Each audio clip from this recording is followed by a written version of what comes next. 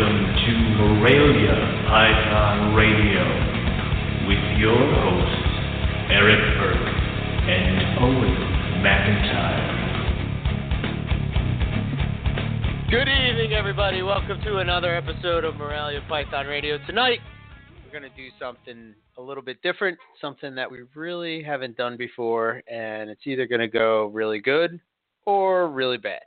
But I guess we will see soon enough. The idea is that apparently there was some issues over at the Carpet Python discussion page, and one of the things that's hard to get across in the internet is, talking to somebody and they don't hear your tone or your context or whatever. So I don't know. Sometimes people get a little sensitive to the things that are posted when they ask the question. I think that it's great to have newbies coming into the fold and to keep it Carpet Pythons. I think that's a great thing, and I think that more people coming in means more interest and more people keeping carpets overall. But with that, newbies coming in comes the questions, and nowadays, I don't know, Owen can relate to this, but back in the MP days, I mean, there was one place to go. You sort of lurk there for a while and watch people comment and talk and discuss. And yes, but and I was going to say, and the last thing was, and back then, people, I guess, weren't as sensitive as they are today, because there was some rough stuff sometimes going on over there. Yeah, but also, I mean, when I was starting and everything was kind of over in MP, the people who kind of wandered over there were the people who were interested in carpet pythons. Not, there wasn't any kind of morph chasers or anything crazy like that, or somebody trying to make a quick buck. And there wasn't that much to be confused about. There were coastals, jungles, IJs, and there were no morphs except for stripes and jaguar. And that was pretty much it. So it was really easy to get up to date on everything that was going on in carpet python world. It's only after I'd been there for about a year and a half, did everything start kind of expanding, zebras, albinos, all the other, they brought into MP all the species and that were in Australia and not in the U.S. So, there was a breakdown of all that stuff. Things like breadlie started getting talked about more and more. So it kind of expanded slowly for me. So it was pretty easy to catch up on some stuff. Where a newbie might be kind of wading in, it's really kind of difficult to jump all in on today's world. And I can understand that a lot of the guys who have been around, guys and gals who have been around forever, might get a little frustrated with the same questions, getting asked over and over again. These are new questions for them, so you can't really fault them for it. I would get mad if the same guy kept asking, because then it's like, dude, we answered your question. It's not going to change just because you're on a different page or it's Tuesday now. So I don't know. I could definitely see where, and almost it does seem like, and I kind of attribute this to being the internet stuff. No one knows the tone, so they kind of make it up themselves, and you just coming across as trying to tell somebody what's going on and answering their question, they might perceive it as you kind of talking down to them or being cruel, and then they take offense and they say some stuff. They very easily can become a powder keg. So, and I have to say this, I have to get this out of the way, because go for it. I just think that, my friendship with this person, I don't know. So Scott Borden, he's seems like right. he's been getting a lot of hate, I guess, as of late. Really? Yeah, he got some. Well, this is sort of how this whole thing sort of started stirring up, but they're just saying that he was an asshole and whatnot. And again, I go back to context, and I go back to how things are typed on the internet is not necessarily how what is meant to come across. But right. Scott, he can be. I've gotten into many debates with Scott, and always from a good spot. But we don't always see eye to eye. However, I can respect his position simply because he really does have a lot of knowledge when it comes to just reptiles in general. But he's not going to sugarcoat stuff. And, I respond to that. I guess other people don't. I want to know where I stand with somebody. I don't want to guess. And, you know where you stand with Scott, I guess is what I'm saying. But he keeps he has great animals. I think for some reason, and I don't understand this, and when Riley jumps on, people can understand, but it seems that the Carpet Python discussion board admins get a rap of being purist, which is kind of strange to me because that's not the case. And even if they are purists, that doesn't mean that they're going to discriminate against anybody who wants to throw a bunch of mutts on their page. It's a Carpet Python discussion, and we know all the admins, and I don't see them as being those kind of guys. So, yeah. I would say the last thing I'll say before we start going or whatnot, but is, for a lot of us that have been doing this for a while, because let's face it, Owen, me and you have been doing it for a while now. It's weird that you mention this because I hatched out a baby California king snake 2 days ago. Right. And I'm sitting there, and I'm like, when was the last time I hatched these things out? 2005. And it was my first clutch ever. So I have been technically breeding snakes since 2005. So, right. Yeah. Yeah, so we've been in it for a while, and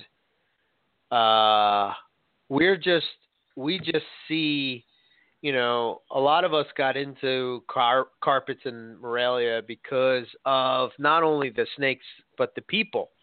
Right. And the community is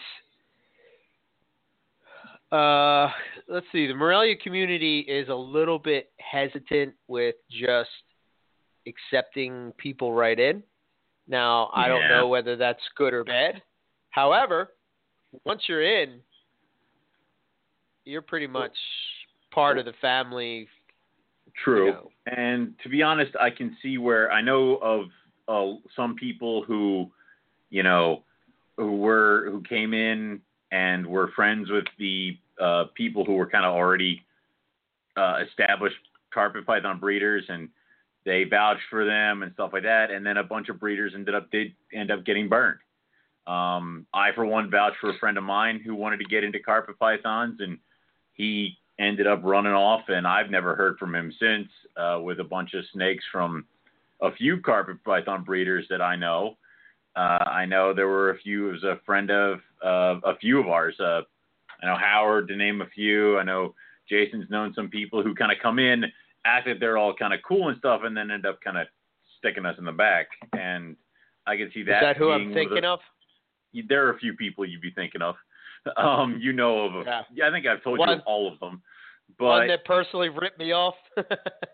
Oh, well, no, that's another one. That's you. That's your. It seems like every breeder does that. They bring somebody in, and then they end up just getting gutted by this person. So a lot of big time breeders. I know. There's that one. Then there's that one. There's I know. Two, yeah. There's dude, I can count 6. Okay, so, and I'm not going to say name names or do any of that fun stuff. If you want to know, message me later. But it's like. It's like, so I can see people being hesitant for that because, Sure. It's not only like, dude, snakes are snakes and money's money. And I know of some people who've been ripped off for more than just $100 and are just like, it's whatever. But it still stings. So, you kind of see why some people might be a little reluctant to be like, hey, but everybody does their best and everybody is very welcoming if you're not an idiot or an asshole. Okay, so just calm down. So I think the thing is that like with new people getting into it, sometimes they can come across like if they read something in a book or they read something on the internet and they accept it as true. And then you're arguing with somebody that's actually physically been breeding for 20 plus years. That's you might want to rethink your position on that. Exactly. Now, I'm just telling you, if you're going to do this, if you're going to read something, read the complete Carpet Python, because then you're going to be on the same page as everybody else. So it's like, if you want to take any book as gospel, like that would be it. Yes. All the internet articles, what your cousin or what your buddy at a reptile show who breeds geckos told you, it's like, no, just read the damn book. And then you're done. Yeah. So yeah, I mean, that's just, and I said this on past episode when we had the round table about, carpet pythons, what is my carpet python and all that, sometimes if a new keeper is observing something that's new or something that's odd, or they experience something different than what is, let's say, quote unquote, the norm of carpet python breeding or keeping, they shouldn't automatically be, dismissed because of course not. Because they're new or they don't have the experience. They could be very smart. I mean, there are people that have bred and kept snakes, before they got into carpet python. So, that knowledge, that has to speak for something. It's not like you're brand new to keeping snakes, you know what I mean? Or keeping reptiles or pythons or whatever. So, you don't really, I mean, and I'm saying this from the point of view of, breeders that have been doing it for a long time. You shouldn't necessarily just assume that because you've never seen them before that they don't know anything about what they're talking about. So they might know a lot, and they might be able to bring in just some. They might have something from the outside, from like say breeding retics for years or something like that, that could be useful for certain carpet pythons. So it'd be dumb to kind of dismiss everybody just because this is their first go around with carpets. Yeah, just think if Frederick all of a sudden decided that he was going to keep carpet pythons, and then he started making observations about carpet pythons that he was keeping. I think the fact that he's bred Bolins, the screenshot. I would love the screenshot of some guy who took carpet pythons and never bred them, just trying to school Frederick on breeding snakes. I would make a T-shirt out of that. It's before you speak, know who you're talking to, because some people it's like some people deserve a little bit more respect, and it's like you gotta don't assume that everybody that you're the problem I have is people who are online and think that they are the most knowledgeable person that's sitting at their keyboard on Facebook at this particular moment. And they will jump in and they will say a bunch of things that they assume are completely true, and that because they're the smartest person sitting at the keyboard. Little do they know that there are other people on the thread or who haven't even responded yet that have done 10 times more with reptiles, and specifically maybe even just carpet python. So it's that's what kind of shocks me, is the first person to comment is usually the one with the least amount of knowledge. So yeah, so true. There you go. So let's see, a couple more things before we get going. So what we're going to do tonight is we're going to open up the phone lines We're so And doomed. so the call-in number is 347-215-7359. And if you have a question about carpet pythons or keeping or breeding or any of that, you can ask your question, and we'll do our best to answer it with Riley here. And you could also send us a PM over on Facebook, either myself, Eric Burke, or Owen McIntyre, and we'll do our best to get those questions in as well. If you're sitting on the line and you're just listening on your phone, periodically, as I see numbers pop up, I'm going to be clicking on like what is called the green room, so to speak. So just me and that person will be talking, and just tell me if I say, what was your question, then, just let me know what the question is. If you're just listening in, then just say, I'm just listening in, and I'll put you back on hold, and we can go from there. So that's that. Well, so this will show you how awesome my wife is. Tonight is our anniversary. Oh, damn. Well, congratulations on the anniversary and all that fun stuff. Yeah. So I took her out to dinner before we did the show, so we're good. But I'm pretty. If I sound like I'm like tired or whatever, pretty exhausted. I had a lot of work to do today, pre-Carpet Fest, digging holes and laying down rocks and all kind of crazy shit. Hell kind of Carpet Fest is this? So that's that. Let's see, what else do we have? Well, speaking of Carpet Fest, it's just a little over a week away. Oh God, yeah. Yes, it has snuck up on us quickly. Very. If you, we should probably, I'll post that up tonight or tomorrow. If you are going to donate to the auction, please get in contact with myself or Eric. Let us know what you want to offer. And if you can, send us, I don't know, if you have a company logo or anything like that, send that over to us as well. And we'll get that list together and all that fun stuff. And then we'll try to go live with that. We got to go live with the auction next week. Ah, crap. Yeah. It's going to be busy. Which the other thing I wanted to mention, you're going on a fishing trip on Tuesday after Carpet Fest. How the hell are we going to do the show? Oh, you're on your own, dude. No. Well, I say we wait till Wednesday. So okay.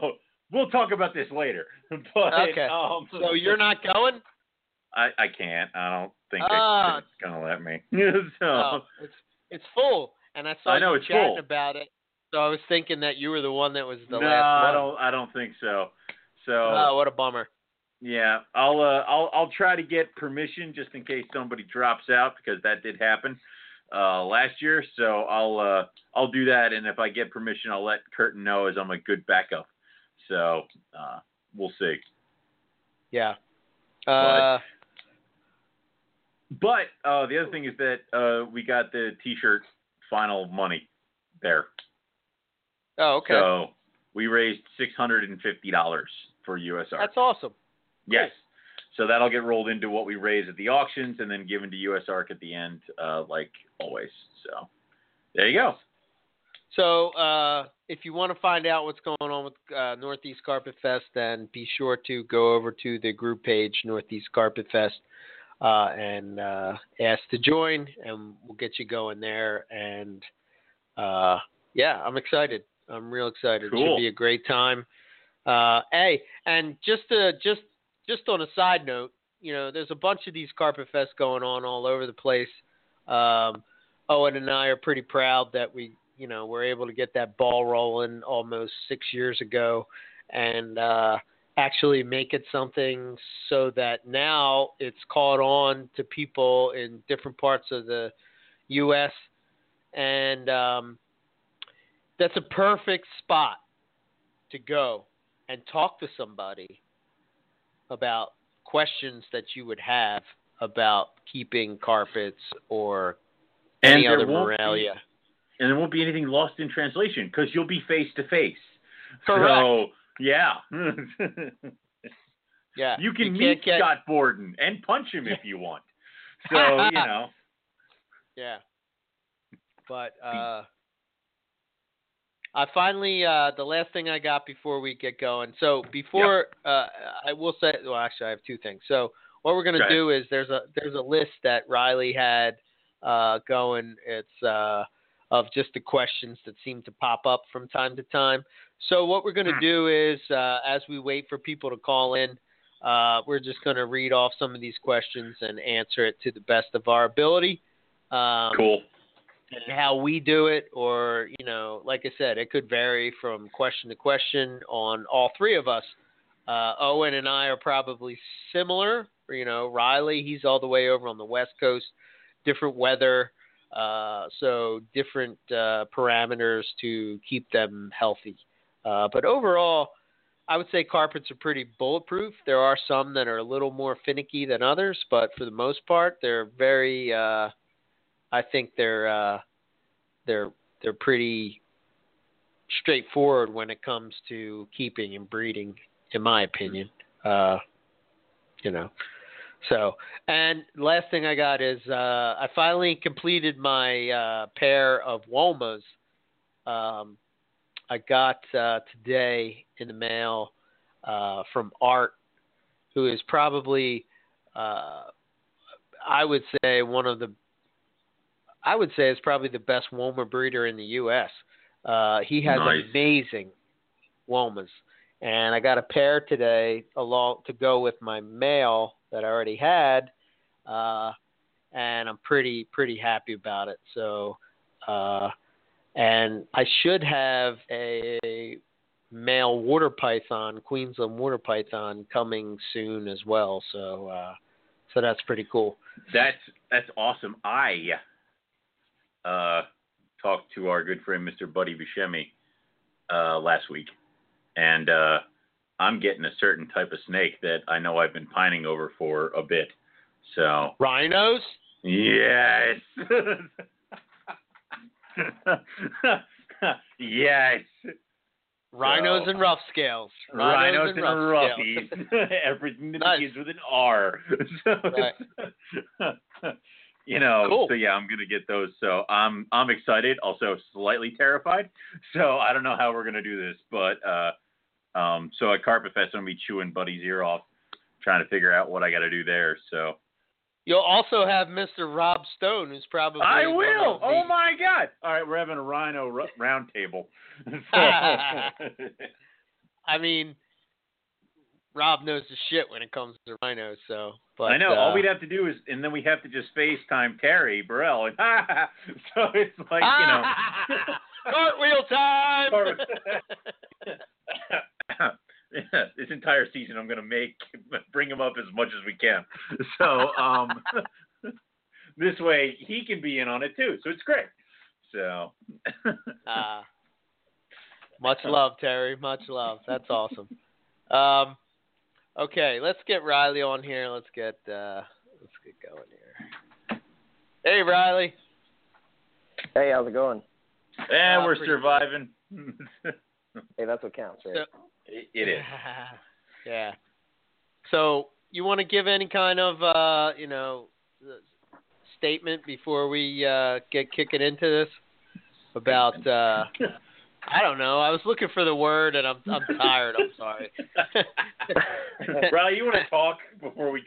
Do you have a press release that you want to say before we? Anything you want to say for the record before we begin?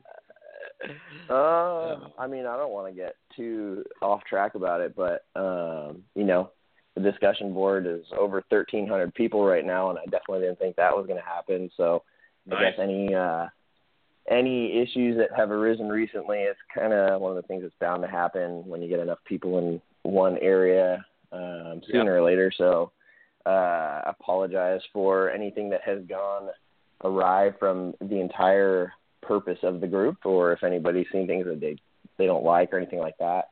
There's been people who've reached out to me personally and said, hey, this is kind of off, and, what's going on with this? And I appreciate everybody giving me feedback. So for everybody who's still sticking around in there, appreciate it. For everybody who's bringing new people in, appreciate that more.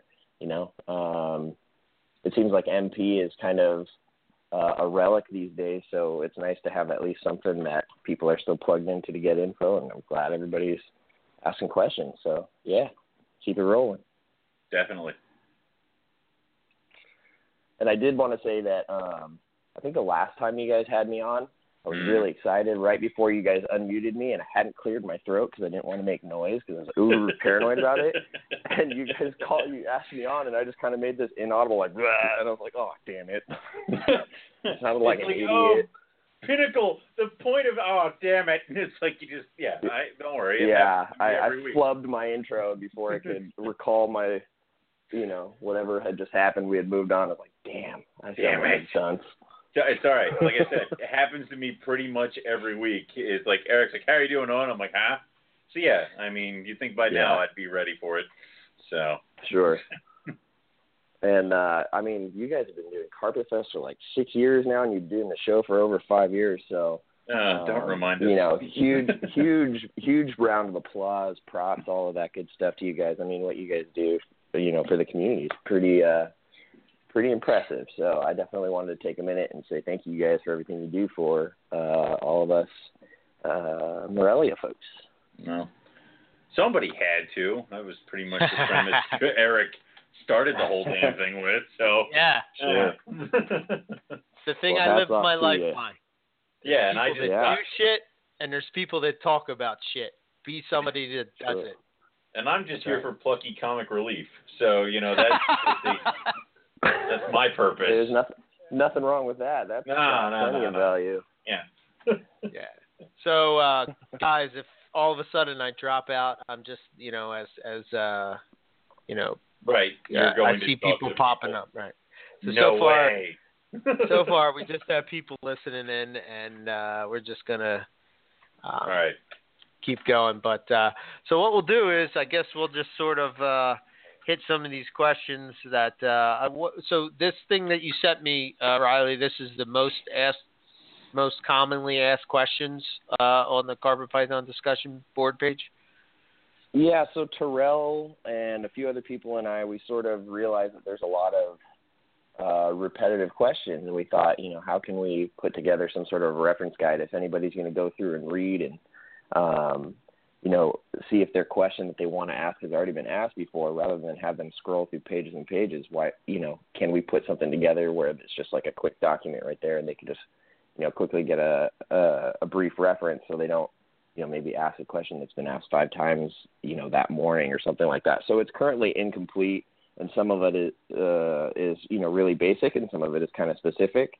And I just was scrolling through the group and just adding questions in there and answering which ones that I knew, any sort of relevant or confident information for. And Terrell added some, and Brandon added some, and a few other people contributed. So some of them aren't answered in this document, as you can see if you're flipping through. And some of it, I didn't have a short, brief way to answer it. And some of it I have no experience, so I didn't feel comfortable answering something that, I can't really speak on. So right. If there's any of those questions you wanted to get into that don't have answers, I might end up telling you, well, I don't consider myself a credible source of information for that, and I'll let you guys run it. Okay. That may happen with us too, but we'll see. Yeah, sure. I don't know. I think think we pretty much. I don't know, Owen. I think I'm pretty much. I know carpet pythons probably better than any other type of python, so I can do my best. I have a general understanding of them. Yes. Yeah. So, at this point, I hope so. So. I think this one is important, and you guys did answer this one, but I think this is important for newbies that, hopefully are listening to the show. And what should I know before purchasing a carpet python? Everything. Go ahead, Owen. Lay it on me. All right. I'm a new guy. I'm walking up to your table, and I say, hey, man, what are these? Go ahead. The ball python. But what you need to understand, as a lot of the other beginner stakes that you might already have or might already be interested in, he's the biggest guy in his territory. So eventually, when he gets to a certain age, he's not going to give a crap if you see him. He's going to lay out wherever he feels like it. Babies are very, very easily triggered kind of flight-wise. They get scared easy. So swooping in from above like a bird, you're going to get a little nip. They can draw blood, so they got a little bit of a strike, and they're a little bit, testy. Babies that come from a breeder might not take to a tank automatically. I've had numerous people that are like, I took it home and I shoved it in a 45-gallon breeder tank. And I'm like, it was a baby living in a 5-quart bin. And you're wondering why it's not eating. It's losing its freaking mind. Put it in like a 10-gallon tank or something. So you got to understand, if you're going to get a carpet python, what cage to get, what temperatures to set it at, or what to do to make the animal feel comfortable enough that it's going to eat, shed, grow, and you're going to have success with it. And they're actually easier than a lot of other species out there, if you think about it. The temperatures are pretty much set. If you kind of ballpark it, they're pretty hardy, so you don't have to worry about too many things there. As far as their temperament, it does get better with age. So, you got to get past little baby stages, and then when they get a little bit bigger, a little bit more confident, they tend to not nip and be as ornery. They're easily handleable. They don't get huge. So you may only need maybe 2 to 3 cage changes during the animal's entire life, depending on when you pick it up. As far as food, if you can get them onto rats, they'll sit on rats for the rest of their lives. So it makes it easier there too. So it's a lot easier than you think if you approach it the right way. Is what I would say is the good beginning thing for carpet pythons. Well, I would say that, the most important thing that people have to understand when coming into carpet pythons is that they're not like a lot of other reptiles in the fact that they are broken up into subspecies or species depending on whatever taxonomic view you take. So that being said, you can't approach it like you're breeding ball pythons in the fact that you can't take a gene A and breed it to gene B and get gene AB and you still have a ball python. If you have carpet pythons and let's say you take a jag, which is, and let's just assume for the sake of argument that you're getting this jag from a breeder that has kept it in the coastal, subspecies, if you will. So you're working with all coastal animals. If you go and breed that to, say, a granite, you've now made a cross. And that's where the word designer comes from, is that it's sort of like, the only other one that comes to mind for me is chondros. And even with those, some people are hesitant to accept the fact that if you're breeding a northern to a southern, that's a cross as well. But, again, that's taxonomic stuff, which always changes. It's always in flux. It's never, it seems to constantly be on the move, and it depends on who you're talking to. But there's tons of references out there today that you can really get a good understanding of the carpet python complex. The complete carpet would be the thing that I would recommend first. If you're looking for a place where you can sort of get an overview, I would say MoreliaPythonRadio.com is a good spot to sort of give you an idea of what the complex is and which gene is associated with what subspecies, et cetera, et cetera. Because there's a podcast, listen to some of that. There's a podcast that has tons and tons of keepers and breeders that have been on here from covering every subspecies of carpet python that you can just listen to. For instance, if you're just particularly interested in, say, jungles, we've done tons of jungle episodes. If you're just interested in, diamond pythons, we did some of those as well. I think for the most part, you'll learn how diamond pythons are kept different than other carpet pythons. So you should understand that as well. Some of them are spring breeders and some of them are winter breeders, which would, if you're getting into breeding, stuff like that is really pretty crucial to understand. When do you cycle them? When do you put them together? All those things matter depending on the subspecies that you're working with. As you all know, well, and maybe some new people don't know, I plan my projects out years in advance. So, like, knowing specifically what animal I wanted. So that would be the other thing that I would say is, like, if you're trying to breed and you want to just be able to make some really nice babies and then sort of, sell some in order to pay for rodents or whatever, blah, blah, blah. You really have to think about your project because not all carpet pythons are created equal. And that's sort of where the lineage thing comes in. If you hear that pop up from time to time, lineage is important to me because it gives the history of the animal. Not so much if it's pure or not pure, but you can get an idea by looking through the generations of how that animal has improved, if you will, over the years. Getting closer and closer to that goal. Somebody like Chris from Headhunters comes to mind with what they've done with jungle carpets, and now they pretty much consistently get tremendous results. Jason Balin when it comes to tigers, I think of these are people that are associated either with a subspecies or with a morph that they put in a lot of work. And what I did was I acquired it straight from that source.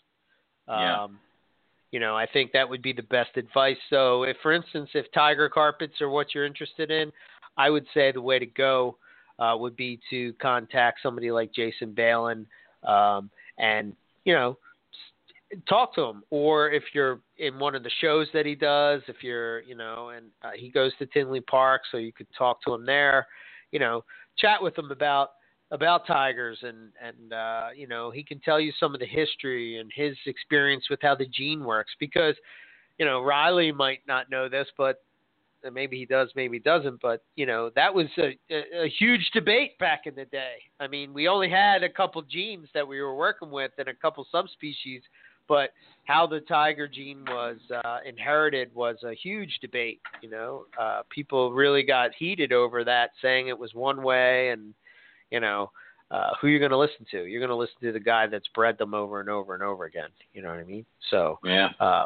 I don't know. I think I hit most of what I would think that I would direct somebody in if they want to know what to do before getting a carpet python. What about you, Riley? What do you think?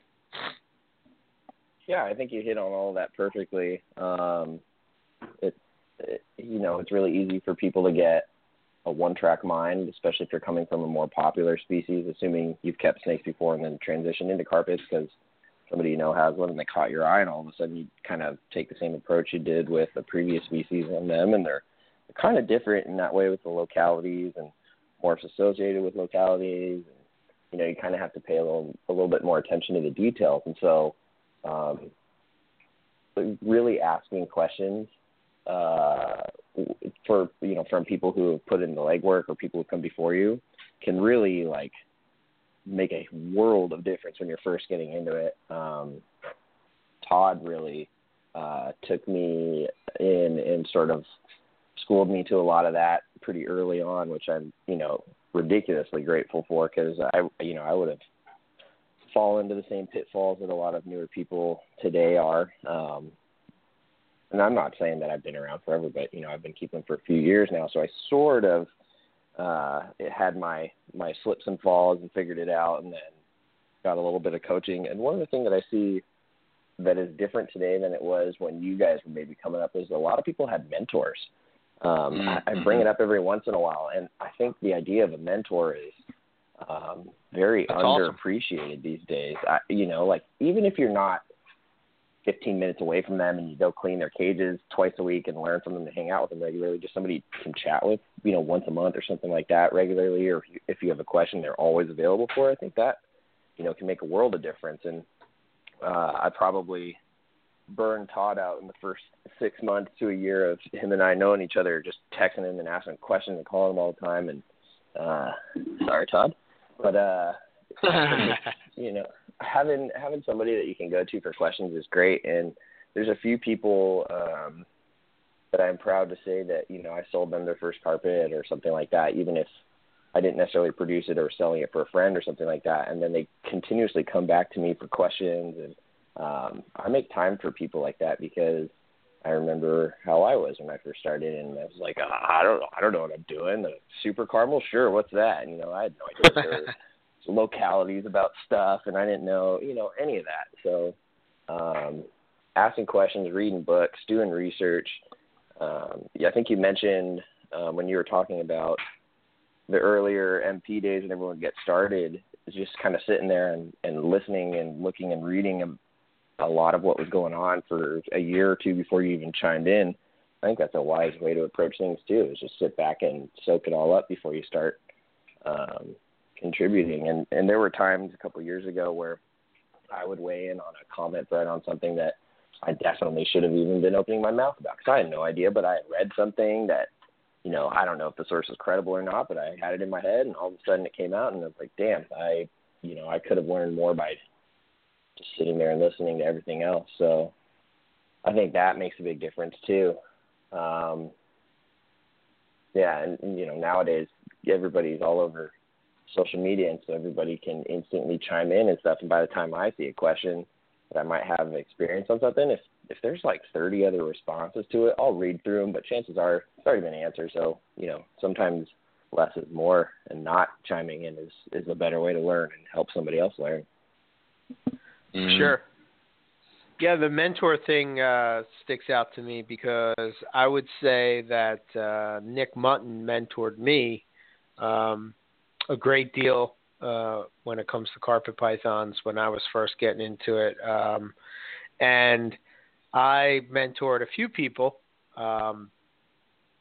And, I think it's a good way to just pass along the knowledge that that you've gotten over the years and your experience in keeping, or however it is. I think that's a good thing. So, if you particularly like the way somebody does something, send them a message. Who knows? You know what I mean? I mean, I guess if you're looking at it from a monetary, oh God, I can't even talk. Monetary. Yeah. Monetary. Oh, monetary. What? No, I don't know. Monetary. Yeah, monetary point of view.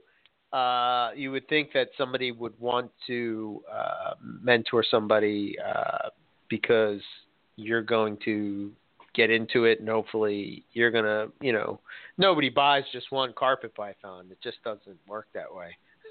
Wait, you can own just one? You can't. Why didn't anybody tell me this? Well. Yeah.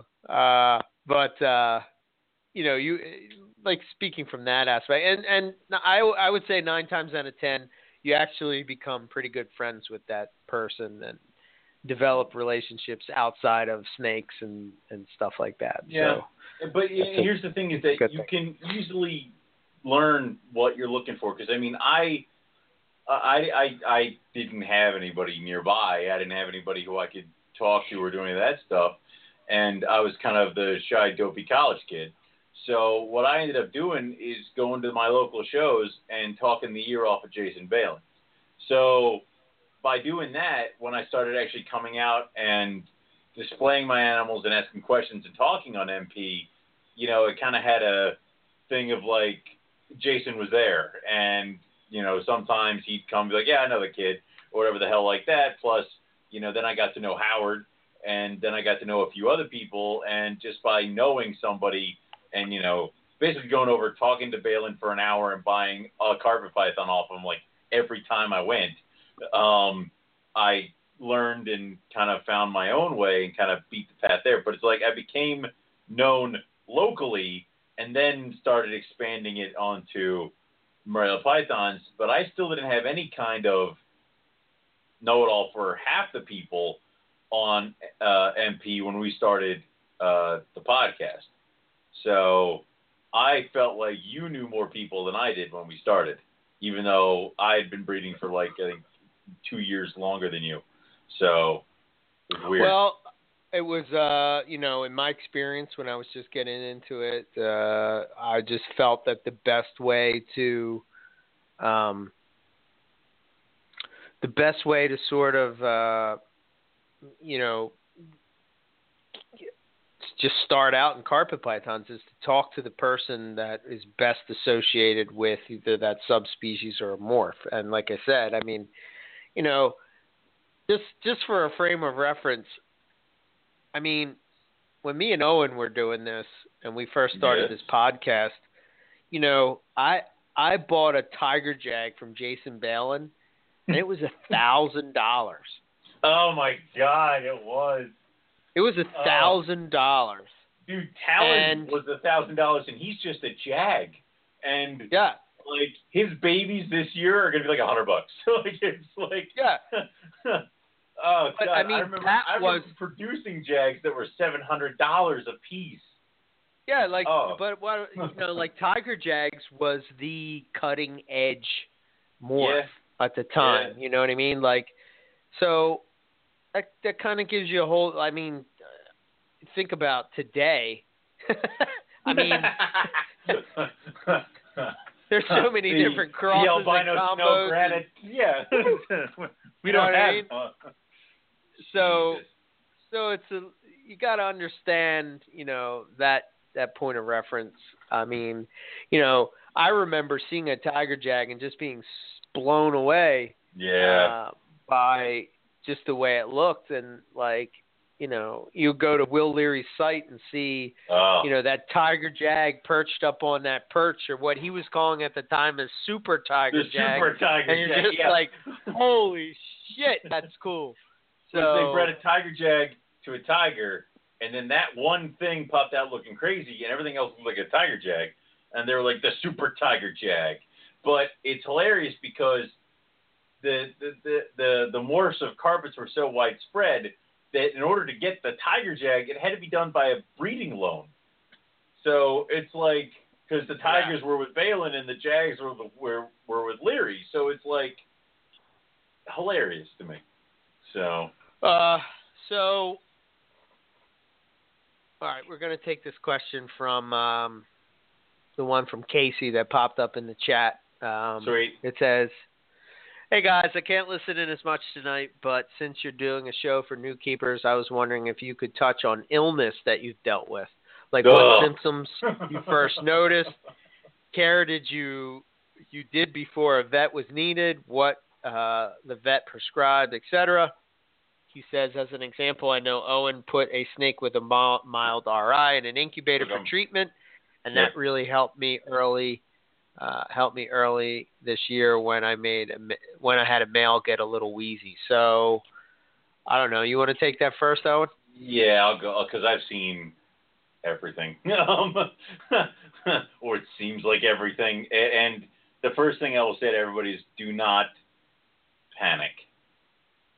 Calm down. If you got to take a step back, do small steps and deliberate steps, and don't go crazy. Because, and also if you're unsure of how to administer injections or dosing with drugs, don't wing it. Go to a vet or talk to a vet in order to get it all get help. Don't just do it, because I've actually done more harm with a bottle of Baytril than I think the RI called for. So what I would recommend is that, obviously, if we want to regurgitate the thing that Eugene Bissett says is be the student of the serpent, do that. If your snake's off, if not something's not right, your first gut instinct is normally your correct one. Is the something's not right. Where you get in trouble to be like, well, I'm going to see how it goes. If something's not right, take the time and examine the animal and see what's wrong. My first indication of an RI is the tongue stops flicking. And when the tongue stops flicking or slows down, there'll be a little click noise when they start flicking their tongue, or when they're even not, when they're just sitting there. That's them swallowing all the built-up saliva. You'll actually see them do that. And that, in my opinion, is the beginning.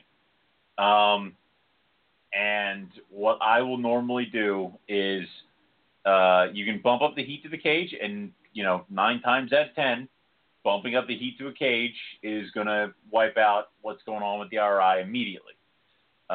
In some cases, they live in a rack, and you have no idea how this happens. It just kind of happens. You can't bump up heat to the entire rack because there's some animals that are doing fine in there. That's when I will either try to get them into a different cage that I can alter the heat on, or I will get them into a bin and put them in the incubator.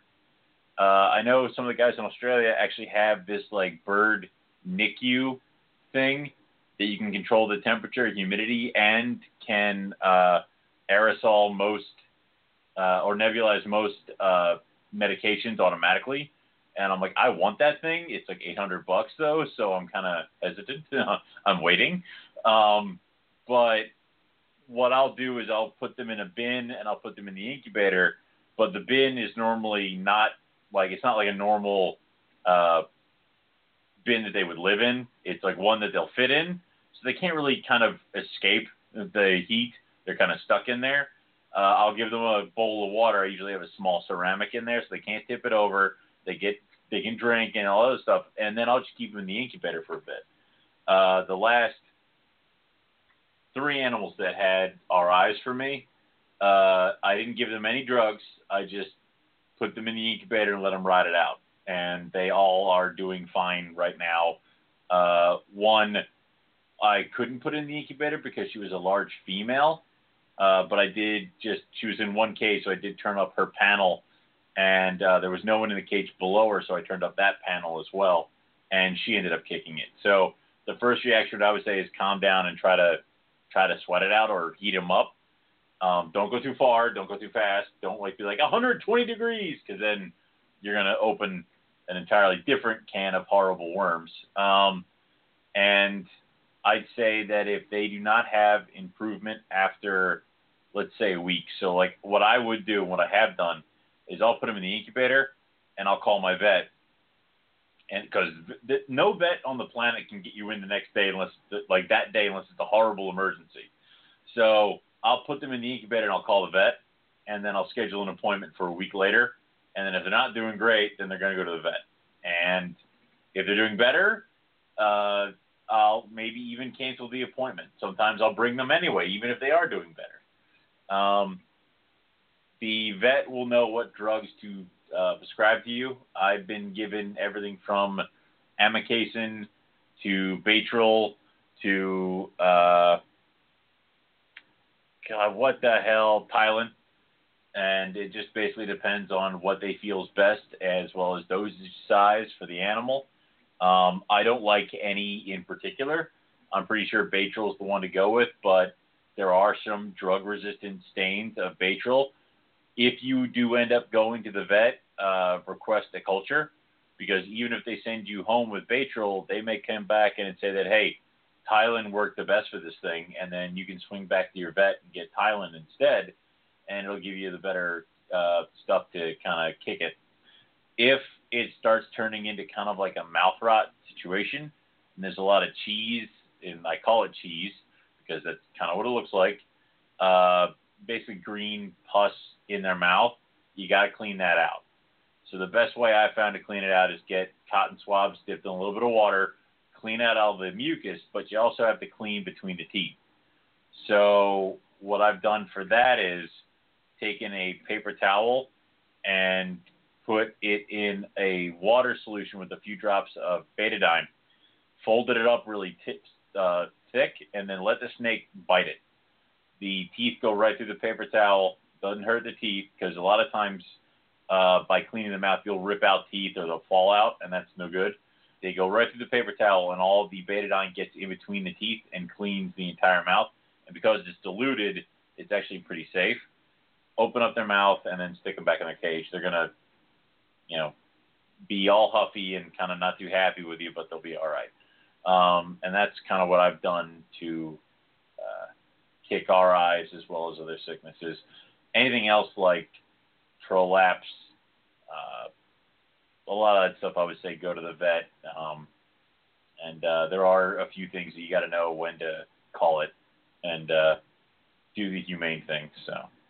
And put the animal down. But as far as RIs go, shove them in the incubator. Eric, what do you got? Yeah.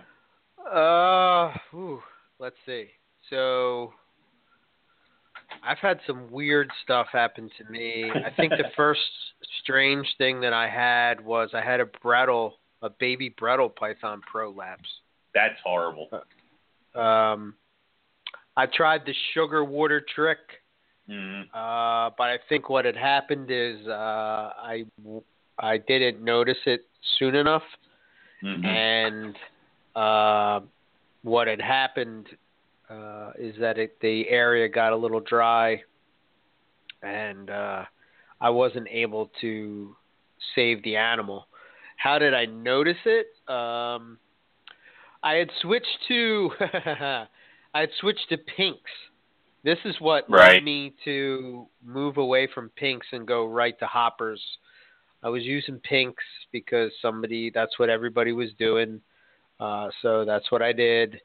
And I don't know if that's what caused it, but I have never had that issue, knock on wood, again, since I changed that up. Let's see. Probably the most devastating blow that I've ever experienced when having carpets was poison ivy. No. Basically, poison ivy is an IJ that was a project that I was working on high melanistic IJs. And she had ovulated way outside of what is the normal quote-unquote time for carpet pythons. So she was ovulating in, I want to say, the fall. I think so, if I remember correctly. Yeah, because it was just going into breeding season. I noticed that she was outside of the time frame of her to have a shed, and she just didn't feel right. So one of the things that I would say is, like, if you're handling your animals on any kind of routine basis, I kind of got this when I did go to the vet before. I just watched how he sort of handled and checked and made sure that everything was okay, feeling the belly, feeling the top of the snake, looking at the breathing, checking out the nostrils, looking at the eyes, all these things that before that time I never really did in depth, I guess. To give an overall assessment of the animal's health. I mean, I could look at an animal and say, one way or the other, as far as if it looked bad or not, but I'm talking about, like, an animal that you have in your collection every day and, like, really getting a feel for what's normal and what's not normal. And, it took a while to sort of learn, but as soon as it would be not the norm, that's when I would probably go to somebody and ask the question. Obviously back then there was no carpet python discussion page, so you would just email somebody or talk to them on the phone. What else? I've had RIs. I've done the trick that Owen has done, and that's worked pretty solid for me. I think the one thing that kind of threw me off with respiratory infections is just that noise that sometimes carpets make right before they're going to shed. Right. They sort of get like a what would you call it, Owen? A pop? No, not really a pop. It sounds like a respiratory infection. It sounds like the click. And I've had it where, dude, the albinos kick my ass on it all the time, where I'll he'll go into a shed and it's hard to tell that he's in a shed, and he just starts kind of like wheezing a little bit or clicking or sounds, huffy. And then I'm like, oh, God. And I'm like, all right, listen, if you don't shed within a week, you and I are going to have a problem. And then like a week later, there's skin in his cage. I'm like, all right, we're good. False alarm. One thing that I've noticed with Morelia in general, I've noticed this on carpets, I've noticed this on chondros, I've noticed this on, when scrubs were in the thing, is that no longer. Yeah. Their heads like swell big time Yes. when they are going to go into a shed. And I think that is why you're hearing those noises and sounds and stuff, and how someone could be afraid that it definitely is a respiratory infection when indeed it's not. But I would always say to err on the side of caution. And with time, you'll sort of learn, what is and what is not. I was lucky that I had a good reptile vet that was right by me. So when I had this with Burmese pythons, and that's how I learned, because Burmese pythons are very susceptible to respiratory infections, especially when they put on some size and they don't really get a lot of exercise. But what else? So poison ivy, she. So here's an observation, people. So when we went to look at her and did the inspection of her close up, her one nostril was bigger than the other nostril. So she was susceptible to respiratory infections a lot easier than. Yeah. So she had one before, and I noticed. I don't know if you noticed this, Owen, but it seems to me like if I get an animal that has a respiratory infection, and unless I address the issues as far as the environment, whenever I would go into breeding season, that animal would get that respiratory infection again. I would agree, only because, and this is the thing where it's like, it's weird for me because last year I got a ton of them, but that was my, it was still kind of trying to feel out the room and all that other crap. So it's like this year I had like one out of my females, and I had one boy who was a stubborn idiot get it, and that's it. So I'm knocking on wood and pray and thanking everything that it's worked out well this year. But and I would completely agree that it's probably because I did deal with a lot of the draft issues and the husbandry issues that I had from having a brand new room, not really knowing how everything would work out. I added a fan. I actually built up the door. I spent $5,000 and replaced the furnace and the goddamn AC. Yeah. So basically we got it. So there's a lot that you can do to kind of figure this stuff out. And once you get it set, and once they are comfortable, the one female that got an RI was the brand new female I picked up at October Tinley. So that was my own stupid fault, thinking that I could take her home from living at somebody else's place and throw her right into my breeding cycles without letting her chill and acclimate to how I do things.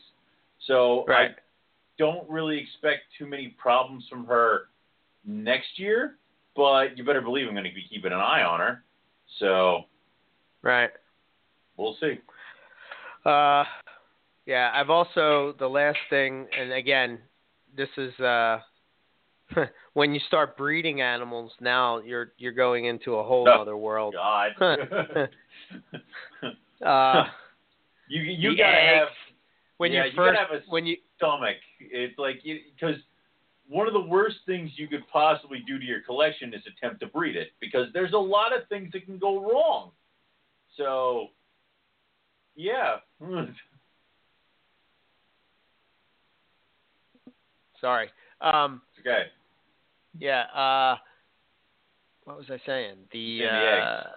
Oh, the eggs. Yeah. So I remember the first year that I was breeding, I was going to do maternal incubation, and I remember the IJ went smooth as could be. Yes. And next up was my But Red then- Tiger. And then the Red Tiger sort of had some eggs sitting outside of her coils, and I just panicked like you wouldn't believe. Now that I have more experience, I don't look at the eggs as delicate as I thought that they were back then, if that makes sense. No, you're completely correct. Because, did you, when you mixed up your substrate for the incubator, did you used to measure? No, and I'll tell you why. Because that first Okay. year I did maternal incubation with all of the clutches. One of them, well, that's one that I'm talking about, proved that, okay, so I'll tell you this story. We joke about the fact that, I was going to do maternal incubation and it failed, and I had to borrow Owen's incubator and all that. But some of the details of that was left out. So I had to somehow figure out how I was going to get this clutch of eggs from my house to Owen's house. This is back when we were 15 minutes apart. Yeah. Yeah, it was 15 minutes away. So, but it was freezing cold outside. So how do I take those eggs and get them to Owen's house without losing any because of temperature? How do I keep it at a stable temperature without, being prepared for this? So my first advice would be, if you're going to breed, have your incubator ready, even if you're not going to use it, just in case. That's number one.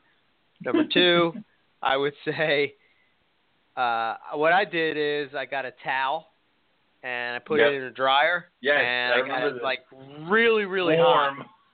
Like artificial hot. mom.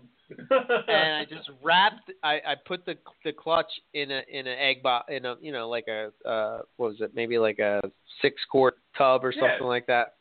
And I set it up like you would set up eggs, and I wrapped it all up. And I put that inside a cooler, and then I put the cooler in my car, and then I drove to Owen's house and borrowed his incubator. I got my balls busted for the next year, ever. Years. You're ever. But now imagine if, you and I still lived, 15 minutes apart, and, say your incubator broke and you had one clutch in it now. Would you just walk to the car with the box eggs? Is it just all right, whatever, I'll run the heat while we're on our way. You guys will be fine. I probably would have a little more care than that, but I wouldn't be as insane as I was with saying that these temperatures have to be, Right, X. and what really kind of sucks is that if I remember correctly, you were concerned because she didn't coil, 2 eggs or something like that? Yeah, so that's another part of this story is that we leave out. I panicked. Right. Because everybody was telling me to pull the eggs. I'm sending text messages to all these different people, and they're like, well, if she's not got a good wrap on them, then pull them. I should have just left her with the eggs, because the eggs that came out were no good. Were bad. So it led me to believe that the female knows more than we think. But that's not always the case. Sometimes they push eggs out and they end up hatching. So I don't want to lead people to believe that if mom pushes them out of the coils that somehow they're all bad. That's not the case. But what I should have did is I should have just pulled those eggs that came out, the 2, and took that to Owen's house, thinking that they're going to go. You're going to lose them anyway. I guess now my mentality is that, I'm going to do everything in my power to make sure that I think I've been given this responsibility by, breeding these animals, that I have to accept this responsibility, that I have to take care of these animals the best that I can. Yes. And, et cetera. However, that being said, when you're first starting out, you're sort of in this mindset that, everything is so delicate and everything is so, even your snakes that you have, oh my God, I can't do this, I can't do that. And when you start to have these experiences, a carpet python's egg in the oviduct, and, it's sort of God. coming out, Situations like this lead you to sort of like, okay, this shit is going to happen. So let's just try to fix it and move forward, type of deal. So snake keeping is experiences. You're going to go through them, and you're going to hit every single one of these experiences. And if you have not yet, it's because you haven't reached that level yet. But you will. I promise you, you will. And each one is more terrifying than the last. And you have to have one of those moments where something happens in front of you. You have at least 5 seconds of sheer panic, and then you got to get to work because you're the only person who can do anything to correct the situation because you're the only one there. So, like I had this year, Venus, I came into her sitting on her clutch in a pool of blood. I'm like, that's a new one. Thank you. Like, okay, what now? So it's like, and these are the experiences that you get through breeding and keeping over numerous years. And, you're going to have growing pains. You're going to have experiences. You're going to lose animals that were near and dear to your heart. You're going to have to do something you didn't think you could do, and but you're going to get better. The whole thing is that if you have these tragedies or these trials or something like that, and then you never get better, you never change, then you're not doing it correctly. But if you learn each time, you're going to be a better keeper, you're going to be a better breeder, and you're on your way. So, yeah, definitely. Riley, you got any situations as far as health horrible or anything? Experiences? Tell us. I honestly haven't had too many, fortunately, but I think that's just because, like you said, I don't have the amount of years under my belt like you guys, but I think I've had 2 RIs in my collection in the last 3 or 4 years. Had 1 bout of mites. He said the word. the forbidden word. Yeah. Both RIs are treated differently, and both seem to be successful. And like you said, there's different strains of these bacteria that are responsive to others. But, I had an RI and a female during breeding season, and I treated her with, I think I got Fortaz or Baytril. Mm-hmm. I don't remember. They're pretty much the same thing. And did that orally because the ejection sites can burn and they're pretty painful, and you can really piss off your snake. And orally, you piss them off a little less, I guess. I don't know. You can also damage the scales. And you can really damage scales with that stuff. So yeah, that stuff burns. You can burn, a site to the point where you have permanent scarring, depending on how many injections you give. I had like a 30-second prolapse, and then it resolved itself. So that's my experience of a prolapse before. In a green tree, but, very fortunate that it kind of fixed itself in front of my eyes while I was panicking. And then, but I have seen some things that work. And I won't go too into detail, but I've seen signs that alerted me to an impending respiratory infection, and because I knew what to look for, I was able to get that animal on treatment with our vet staff before anything happened, and nothing happened as a result of it. And what actually cued me was some funky colored looking urates, like green urates, and the slightest little like nasal wheeze from an animal that was like 20 years old, has been healthy as an ox, and got it on treatment, and that was as far as it got. So that was nice. And the only reason I knew what to look for is because I'd been asking around and reading up on things and, just collaborating with a lot of people and collecting resources and kind of reading into them in my free time. Riley, real quick, maybe you can go into a little more in depth of the green urates. Like, what are you talking about with that, and what is that a signal of? Well, it's not always a signal of something wrong. getting back to what you were saying, knowing the animal and what that animal's normal is a big part of that. So this animal is, we have a Burmese python that I work with who's 21 years old, and he's a stud. He's super healthy and never has issues with anything. And his urates are always that very typical, like, melted marshmallow white. And I think for a week I was seeing more urates in little bouts, and instead of them being white, they were like fluorescent green. And it was unusual to me because in like 4 years of working with that animal, I'd never seen anything but white urates, very seldom, and not in that frequency. So, that was the first red flag for me. And then he actually, I think, might have even refused a meal, which is also odd. And then I started, looking at everything else in the collection,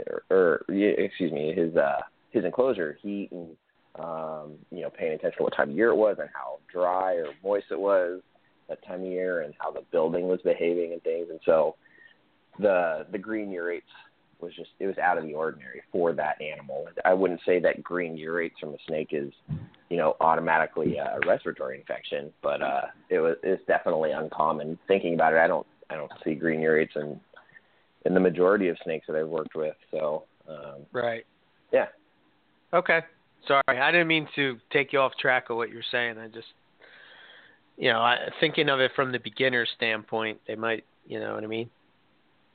Yeah. I mean, it comes down to knowing your animal too. I have one animal who, anytime I interact with her for the first like couple minutes of like opening her enclosure, there's this little like sort of startle that she has, and she's sort of on edge for a few minutes until she settles down, and she has the very, very slightest little nasal wheeze. And I think to anybody else would be like, oh my gosh, she got an RI, and that's normal for her because, within the first few minutes of handling, she stops doing it. It's just like the intense breathing while she's figuring out if I'm a predator trying to, eat her or if, everything's all good. So knowing your animal is half the battle. And if you raise an animal up from a baby, you get years of experience with that for that particular animal. So that helps a lot. Yeah, that's true. But cool. I've seen weird stuff. I've seen egg binding. Egg binding is horrible, and it's hard to catch because if it happens right at the right time, you're like, oh, they're just gravid, and it's like, wait, you missed everything, and then you're like, oh shit. So yeah, and that's hard. So yeah, definitely. This particular situation was even worse because it was an animal that was found, is now part of our collection, and an education animal, a Madagascar hognose, who's one of my favorites. And she found locally, brought to the zoo years ago, ID'd, and just things weren't right with her. Just unusual body appearance, fluids, lethargic behavior, scars, weirdness, weird appetite, weird bowel movements and things. And, a year or so of veterinary exams and medication until we finally sort of figured it out. And we realized it was because the eggs were so far putrefied and like petrified and just rotten in there for whatever reason. I think the density was just right where they didn't show up on x-rays multiple times. And then we finally caught them. I don't remember how, to be honest. And she had surgery and we removed them. I mean, you're talking about eggs that look like they've been smashed together, like a smashed car in a car wreck, and they were just gray and hard as rock.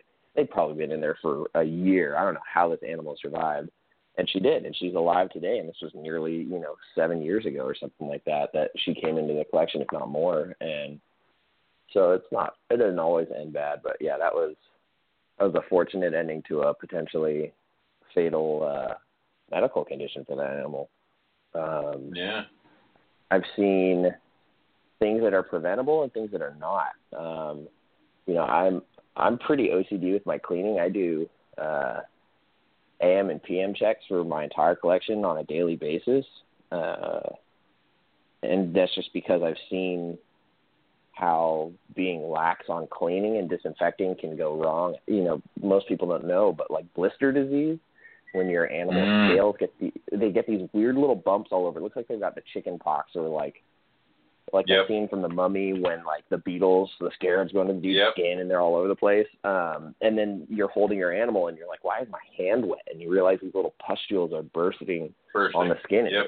And it's all, I did some research into it because I worked for a gentleman who had it come up once or twice in his collection. And it's simply because of an excess amount of bacteria in the environment that the animal is not able to escape from that causes dirty or filthy living conditions. And it's kind of along the lines of scale rot, I guess, but a little bit different. And it's super easy to prevent. It's all about just being clean. Yep. So it can develop into scale rot. Yeah, it can get bad. I've seen it kill babies. Yeah, I've seen it on. I had my first brush with it in college. I got my girlfriend an IJ, and we bought it from, of course, a dealer at one of the shows who had no idea, who had picked it up that morning. And we got it home, and it just burst out with these blisters like the next week. And then I had to, mix it up and soak it in iodine until all the blisters popped, and I had to keep it in and clean everything, bleached out this, clean all that, and it was a horrible, 2-3 months of trying to keep this thing alive. And it did eventually kick and it was good. And then I ran into it again a few years ago when I had a bunch of babies that just fell in love with their water bowls and would never get out of their goddamn water. So I had to, ration their waters to get them away from it. So, but they eventually stopped doing what that was doing, and then they were fine with it too. So it's a weird thing that, like I said, it's stuff that unless you're working with reptiles for a certain point or long enough, you might never see. But if you do see and you can figure it out, and that's one more thing in your arsenal to, I know what this is, I know what this could turn into, and I know how to prevent it. So, yeah. That's also where the value of quarantine comes into play, yes. too. I didn't know about it when I first started, and then as soon as I did, I realized how lucky I had been getting up until that point, probably.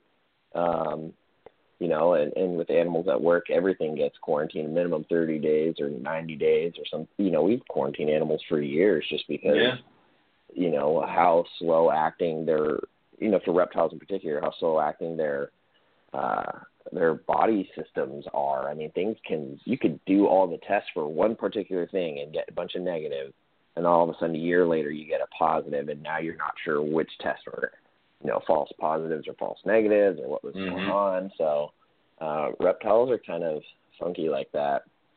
It's better to play it safe, even if it's going to cost you a little extra in the setup. I have a 4-cage quarantine setup with one large enclosure and a few smaller tanks for smaller animals that I just have on standby at any given time that I can just plug in really quick and set up in a sterile environment that's on the other side of the place from my collection, and it gets serviced entirely different with a separate set of tools and gloves and disinfectants, and gets done last or not at all that day depending on what's going on. And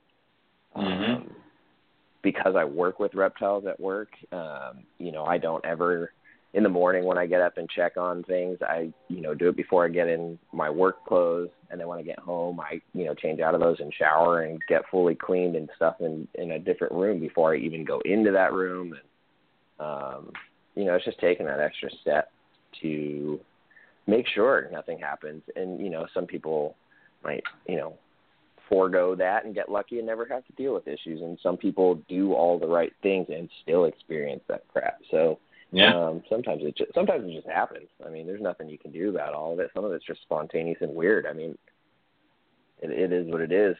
It's working with animals for you. It is, and I'm very much of that. If you can set up any kind of quarantine, like if you have one dedicated snake room, if you can set up a rack somewhere and just use that just to do something, because there's so many things that can go wrong, and there's so many things that could rip through your collection, and you're putting it at risk. So it would be awesome if you could. When I couldn't do a quarantine, I had a quarantine set up at a friend's house, so they would go to his place for a month, and then after a while and everything seemed okay, then I'd bring them into the collection. So and that wasn't ideal because there's a lot of factors there you're not taking into account. But some sort of quarantine, I think, is essential. Even with carpet pythons in general, if you're going to keep a large amount of reptiles.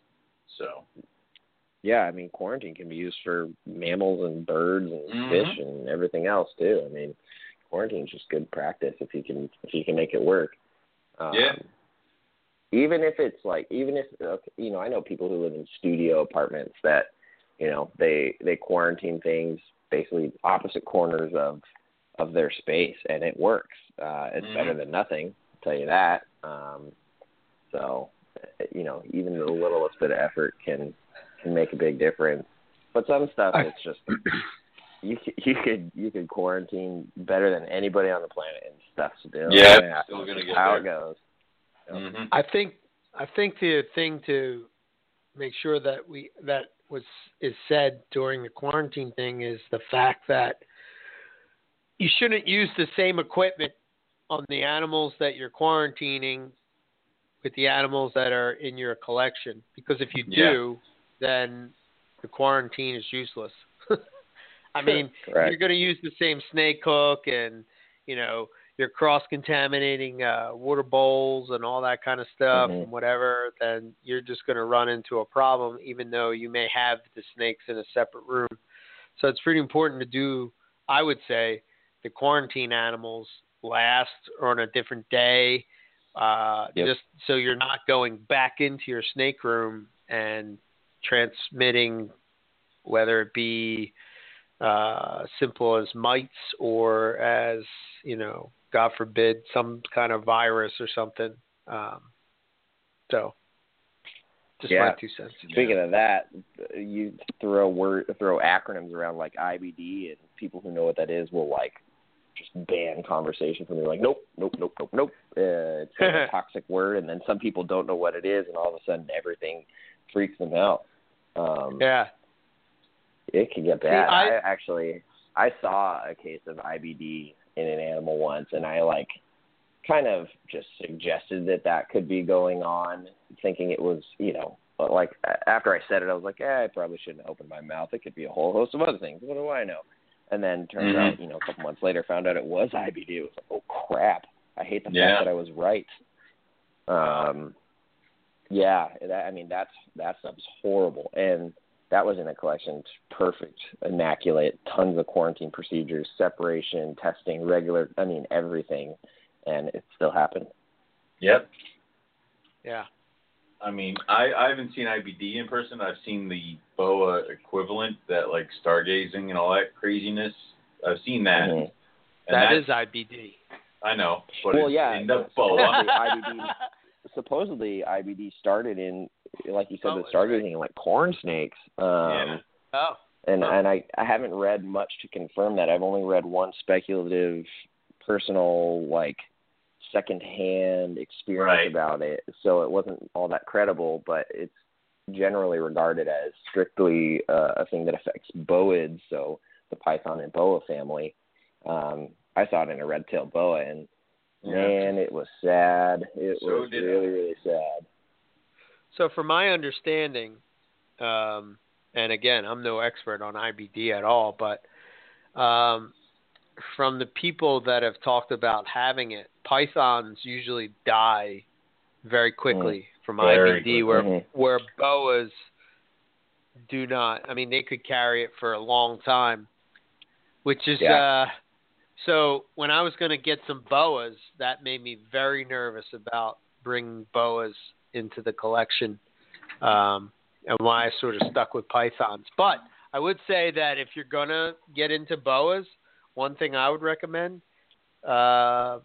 if you want to be, feel a little bit better, I don't know if this would make you feel better, actually, I guess. But if you're dealing with somebody that has boas and pythons, and their pythons are still kicking, probably more than likely. Oh, you're going to use their pythons as the canary in the coal mine, right?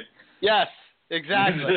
If their pythons are dead, don't buy their boas. Okay. Honestly, man, honestly, I don't even know if that has any accuracy at all. That's just something that I had in my mind. Probably and it not. just seemed to be well, it just made sense in as far as like if boas are carriers and like Right. they don't necessarily show symptoms right away, then if they had boas and pythons die right away, like if you had somebody like Vin Russo who has ball pythons too, if all of a sudden he's not breeding ball pythons anymore, probably a big flag.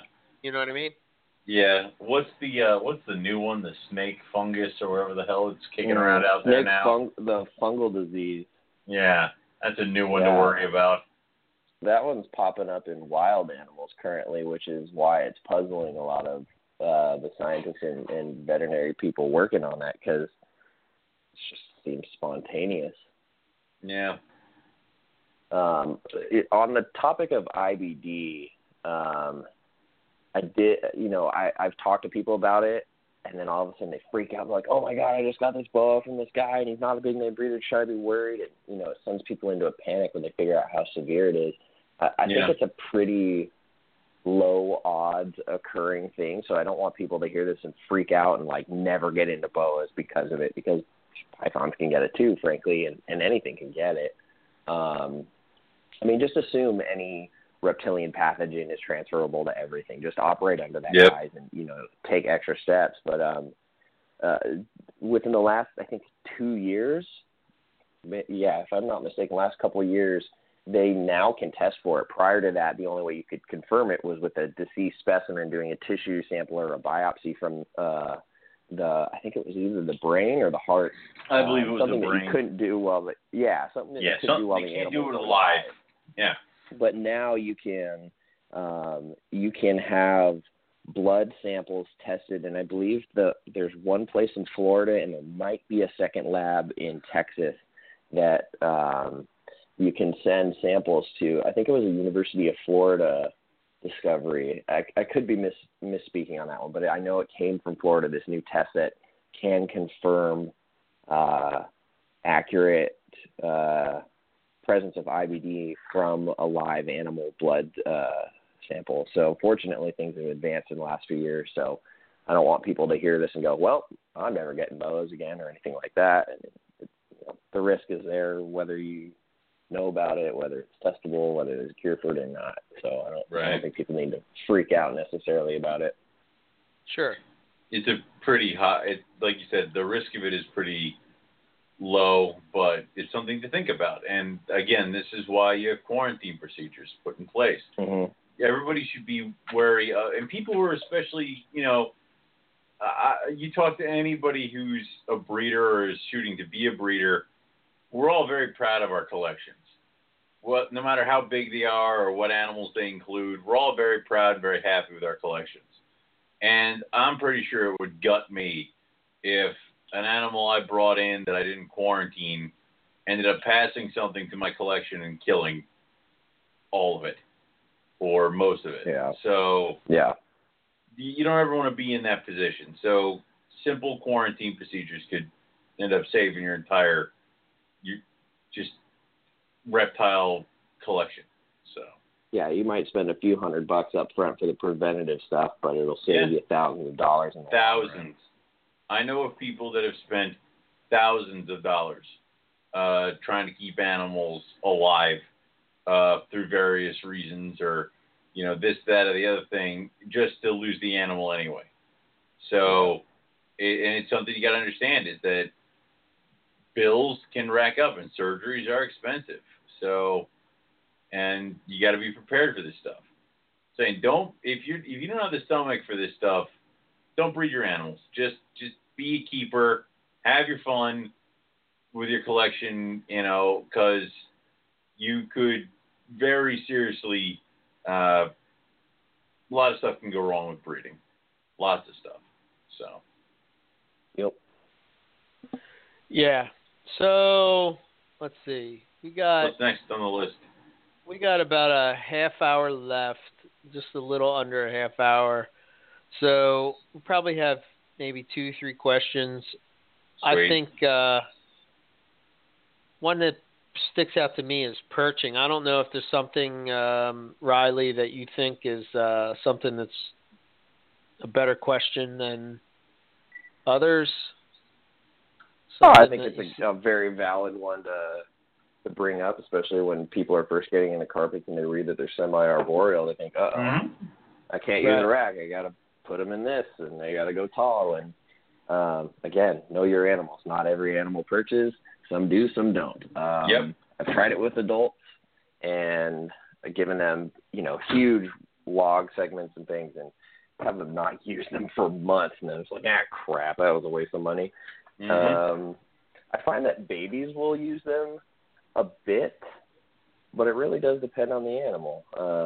I offer hatchlings and young animals perching if they're not settling in or if they're newborns, just to give them options. If an animal's not eating or doing something weird, just switch it up, throw a hide into a perch and see if that makes a difference, because every animal has as much personality as you and I do. And unfortunately, we can't pick their brain and figure out exactly what they need. Sometimes just something that simple is helpful. So there's no right or wrong to perching.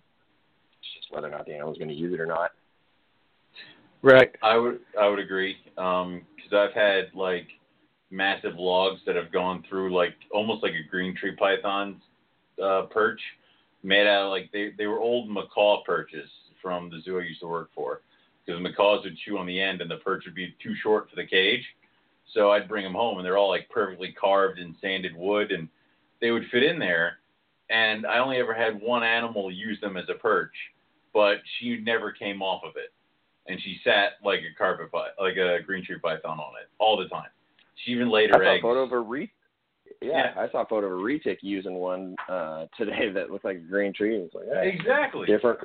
Different walks, different strokes for different folks, Exactly. But then, I find that carpet pythons might use a shelf more than a perch. So I have their boxes for all my adults are big bins that they can crawl inside of, because the hole is in the front, and they can also curl up on top of the lid. And I have some that get on top of that lid and are happy as clams on top, and I almost never see them inside. And I have ones that are inside all the time and just poke their heads out every once in a while. And then I have some who go underneath the box and flip it over. It's like there's different, everybody likes to do different things. So just trying to give them options for what makes them feel the most comfortable is what's best. But I say shelves above perches. Yeah, especially for bigger animals. Yeah. Yeah.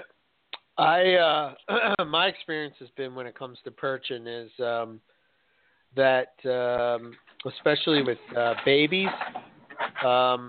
I don't offer a perch per se, but I use 16-ounce deli cups for their water bowls.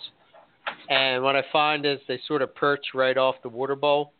And I find that if I had a baby that was difficult to get started on food, if I were to offer a perch, that somehow the fact that they're looking down on the prey, would get them to eat.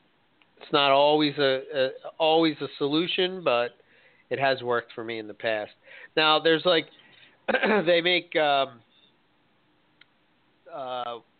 David Brahms, I believe, is the guy, right? He's the guy that makes those 3D perches. Oh yeah, mm-hmm. Fit those right are cool. into the or something. Yeah, Bill had fit a few right into. They fit right into the whatever tub size that you're using or whatever, and they're like, it's real easy it's really easy with chondros because you can just pull them out and they just sort of stay there still. Probably not so much with carpet pythons. They're not going to they might chill there for a minute or two, but once they realize they're out of the tub, or they're going to, take off. In my opinion. Yeah. So, two different animals there. Mm-hmm. You can get those little gardening mesh from gardening stores and cut segments and use that, or corrugated tube and cut that. I mean, you can get as creative as you want with it. Yeah. the thing for what I did for my green trees and for the rough scales when they were babies is I had these, Buddy Buscemi showed me these little things that are actually for zip tying wires to like walls and stuff. They're like square, and then they have a cutout of a square thing, and they stick onto the sides of the tubs. And then you take the straight part of a plastic coat hanger and you kind of stick it in the middle, and it's like a removable locking perch. So I've used green those. tree, yeah, little green tree babies on there, and you pop out the perch, and then you can move the green and pop it right back in. I found the roughies could care less about a perch unless it's something big and flat. So if you got a big ass branch that they can kind of bask on, like, they'll use it. If it's a thin little stick, they don't want to freaking touch it. So that's just with them. I would say it's also important to know the natural history of the animal that you're working with. For instance, roughies are one that I think about only because. What's that? Like they like rock outcroppings and things like that. Right. So, you know, yeah, they're not tiny perch ain't gonna do it. What's been observed is they don't really perch in trees per se, but not like chondros. So I don't know why they got that why they got that whole like image. But I don't know. My adults, I don't have any perching at all for any of them. I do not they either. do just fine. So is it something that they might use from time to time? Sure. But I find my adults don't perch, so I moved away from even providing it. But that's just my experience. Yeah, try it out, and then if you don't like it, move away from it. Yep. What about, okay, do you want to go more breeding or more keeping? Breeding. 'Tis the season. Okay. Let's see. How big or how old do my carpet pythons need to be for breeding? Oh, for the love. All right. Not supposed to say that, Owen. I mean, yes, good question. I regret this decision. Anyway, I will tell anybody, and this is just my personal opinion, for girls, you should wait until the animal is 4 years old to breed her. Now, I know there's probably several people screaming at their little listening devices saying that, oh, no, I bred my girl at 3.5, 4 years old. So I will wait till a girl is 4. A boy, on the other hand, you can try breeding him at 18 months old if he's willing and ready to go and producing sperm. That's fine. You're never going to hurt the boy by breeding him early. The girl, you could do a lot of damage. That's more prone to egg binding, prolapsing. A lot of bad stuff can happen there. So 4 years for a girl, 18 months, maybe 2 years old for a boy. And as far as weights and sizes, I don't know. I didn't ever really measure anybody. I just go by if they're large enough to take on a large or medium rat. They're usually about the right size. So I go by their head. That's a great question. Oh. Yeah. Go for it. No, go ahead. I think love it's it, God. a great Somebody question talk. because I think a lot of people. I don't mean to say this in a negative or condescending tone because let's face it, we've all dabbled in royal pythons, and I started breeding them first. I was keeping other things before. I don't know who the hell you're talking about, but but a lot of people in ball pythons really like to fixate on the weights for females. It got to be 1,500 grams, and male has to be minimum of 500 grams. And I think that probably got started because somebody was seeing like a trend that they were getting success when the animals were a minimum of that size. And I think it's good to pay attention to that. But I think what that does is forces people to rush to get to those numbers. And then when, they hit there, it's like, boom, they immediately start breeding. And I think you really just got to know your animals, look at body condition, how consistently they've been feeding and how big are they and how mature are they. And, one of the things for me is like right now I'm, thinking about next season, and who I want to try and get going and focus on their feeding regimen in order to make that happen. And I look at them, and the first thing I look at is, would they be able to pass an egg? You know, and I know they can stretch and they have very elastic skin and they can push huge things out and take huge things in and this and that. But, you know, maturity, I really liked what you said, Owen, about having them females minimum of 4 years. I tried breeding females at 3.5 that didn't go. And, you know, a small sample size is my experience. So by no means is that, you know, a good rule of thumb to go by just based on my experience. But, yeah, they do better when they're older and more mature, I think. I guess I'll say that's a premature observation for me because I have, you know, only a couple of years of experience. So. Yeah, I would say I have bred carpets at 3 years old, females at 3. Not because of anything other than I was focused on weight and not, you know, back in the early MP days, there was, you know, like a breeding manual, so to speak, that somebody typed up. I think it was actually Jim that typed it up. And, you know, it was all about weights and not really focusing on age. But in my time now, in my experience, I would agree. I would wait 4 years. So I find with me, the maturity comes, you look at an animal, their head. Carpets seem to have big, bulky heads when they're adults.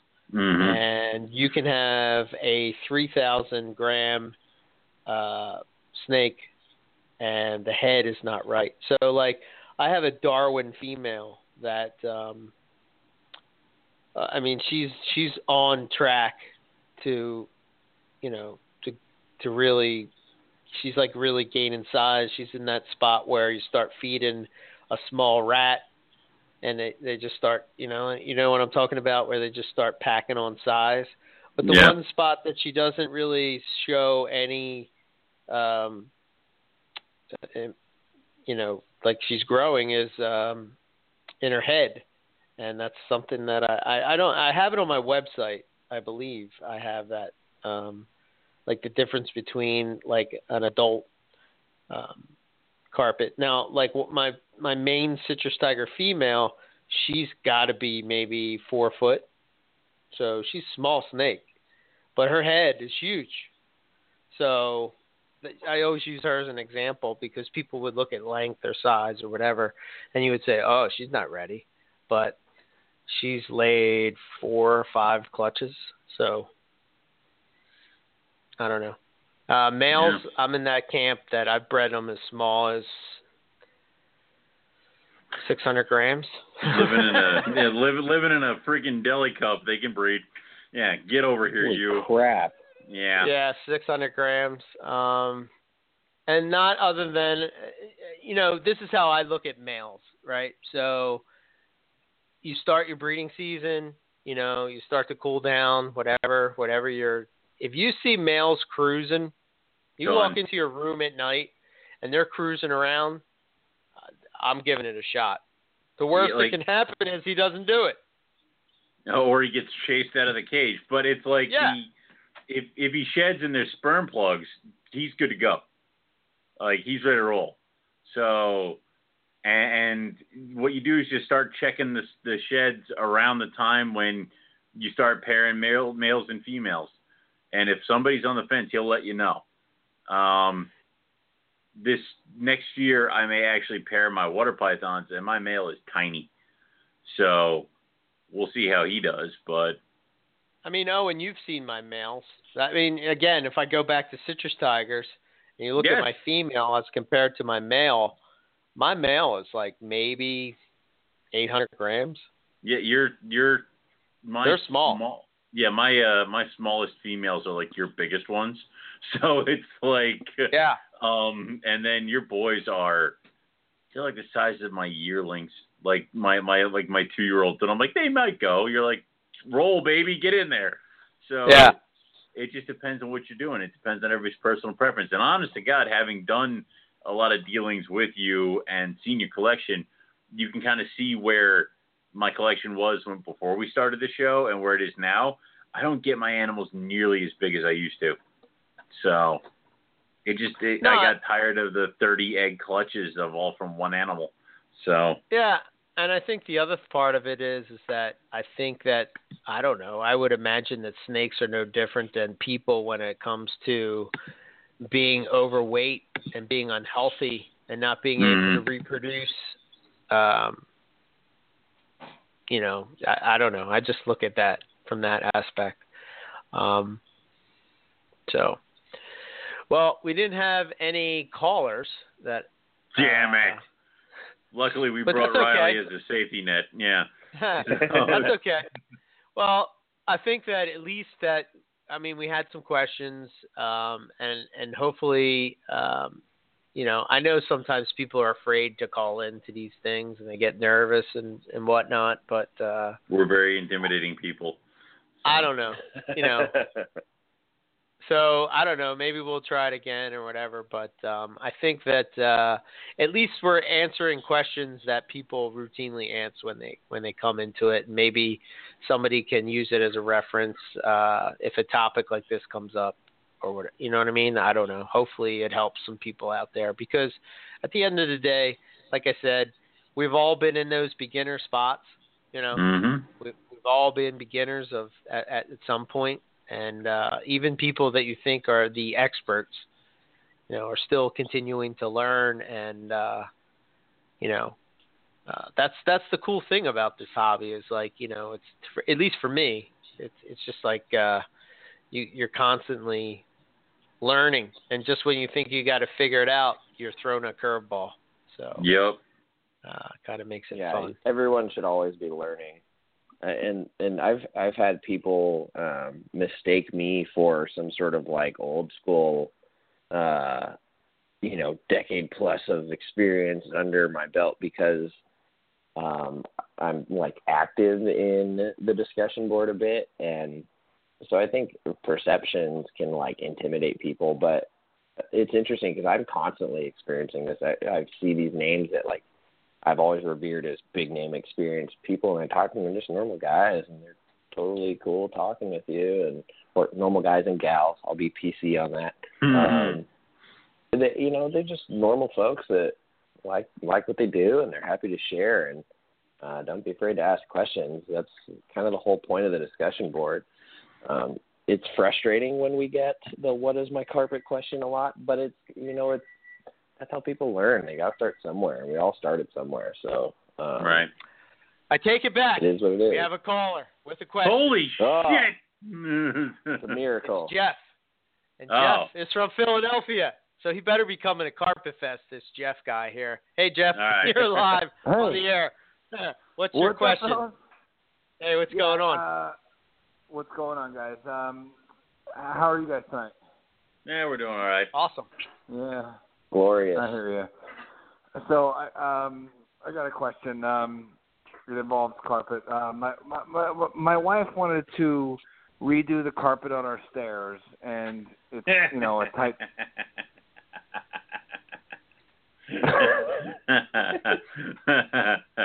What's so funny? It's enjoyable. So go on. I don't understand the humor. What's so funny? Go on. No, what? Go on. You said the carpet on your stairs. Keep going. What colors were you thinking? What thread count? Come on. No, it wasn't anything about that. I like the hardwood floors, but the problem is when she pulls out her carpet, I can't stop munching on it.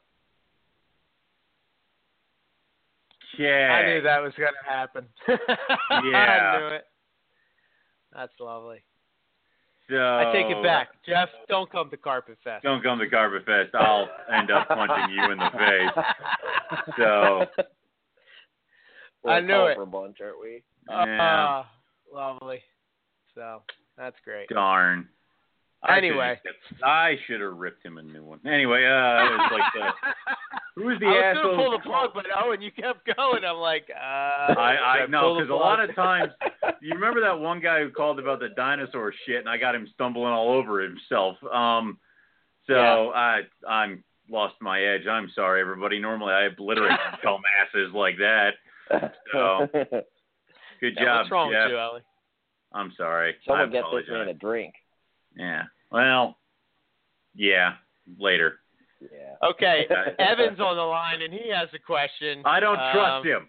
I don't trust him. And anybody else is coming on, so bring him on. Evan? Is that you, No, Evan? I got a real question. You better. It better not be about carpet thread I count. know where you are. No, man. I was going to ask about the muddy color on carpet, and I feel like sometimes it's linked to them being sick. Sometimes I think it's them being kept in dark tubs, whereas kept out in the open with more sunlight or something, more light. Period. Sometimes it's just genetics. Can it disappear? Like, once it's there, is it there, or can they actually? Can they shed it off? No, once it's there, it's there. They might get brighter depending on lighting, because I'm a firm believer of that. A carpet in bright sunlight looks 10 times better than a carpet in a bin in a dark room. So, but the color, your base color is always going to be your base color. So they're never going to shed it off. They might shed and look spectacular, but then they're going to go back down to the normal stay color. So if you get like a jungle, like I guess is what you're kind of going with, and they kind of get a little muddied, that's going to be with you for the whole time you have the animal. It's never going to be one of those times where you open the drawer and it's going to be bright yellow. So. Awesome. All right. I pretty much knew the answer to that. I just wanted to call in and give y'all something to talk about. Good. You've done well. Now go back to doing whatever it is you do. So cleaning snake shit. That's what I'm doing right now. There you go. Perfect. That's what we all do. Awesome. I actually see a post not too long ago about somebody asking about something similar because they had an animal, I think, develop a respiratory infection. I could be wrong. And then, kicking it and shedding and then just like losing all their vibrance. I don't know if you guys caught that. It was some time ago, but that had me thinking about it in reference to the last time you guys did a Chondro roundtable talking about UV and getting an outdoor exposure and stuff. I have zero insight and zero answers for it, but it all seems like a similar and relevant topic. Yeah. Neither do I. I know what you mean, but I don't have any, experience to comment. That's why we get those Chondro guys to come on, because we don't know shit about them. all my little ones that I've ever had, they've already gone through all their, it might get, I think the last one I got more green, got more yellow, and got some red flakes on it, and that was it. By the time I got her, it was already green and yellow, so it wasn't like a red baby completely transitioned, so I don't know. I would say, I don't know, as far as the only carpet that I've seen that has any kind of color phase, if you will, is IJs. People should understand that if you're going to get into IJs, you can open your tub or your cage or whatever during the day, and Riley, you can probably relate to this. Oh, yeah. You open it up at night, and it's like a completely different snake. You're like, what the holy hell? Yeah. I haven't seen that in anything but IJ. So. Yeah, my female who laid a clutch, she's a high percentage IJ. She's not full IJ, but while she was gravid after her pre-lay and then on eggs, she's already a dark animal with minimal of that orange rusty side flaming, a very dark animal in general. Her patterning is very dark bronze. She was damn near black while gravid and on eggs. Just darker than I've ever seen her. And then she laid the eggs, I pulled them, and she shed, went back on food, and she's back to normal.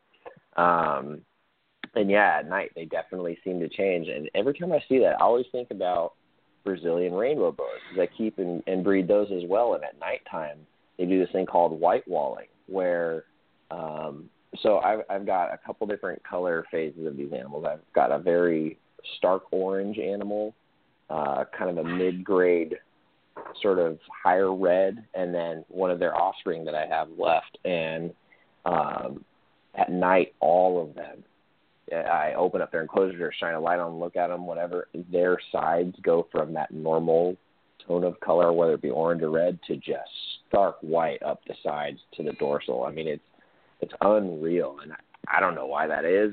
The only thing I can think of is,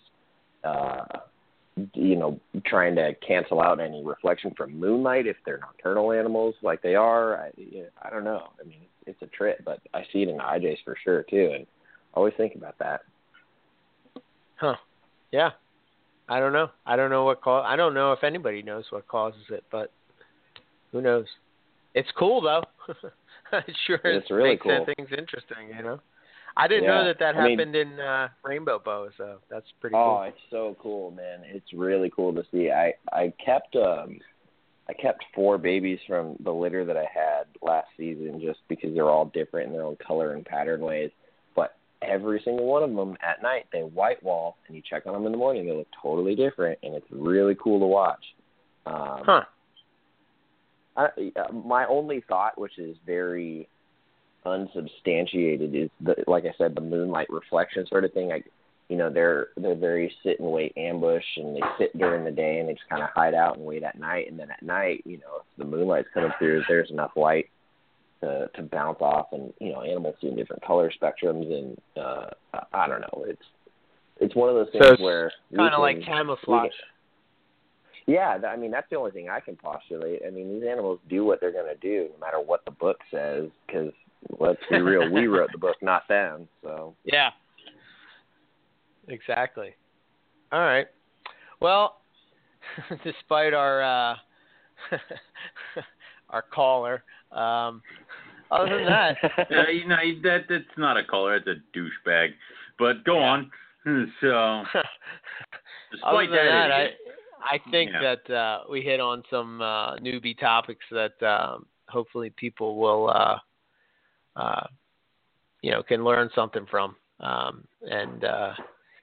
guess if I'm going to close and saying anything, again, I go back to what I said at the beginning. Just research a little bit before you take the plunge. I mean, we've all. I know I have. I think Owen, you have. I don't know about you, Riley, but. I think that we've all made that trigger purchase where you just buy something because you think it's cool, and that's fine. And I still have one animal like that in my collection that I keep, and luckily it turned out to be pretty nice coastal, but still, I don't know. So I'm not saying not to do that, but I would say to there's plenty of resources out there that you can look at and check out, that you shouldn't have any excuse on why you can't figure out what's going on with carpet pythons. So, yeah.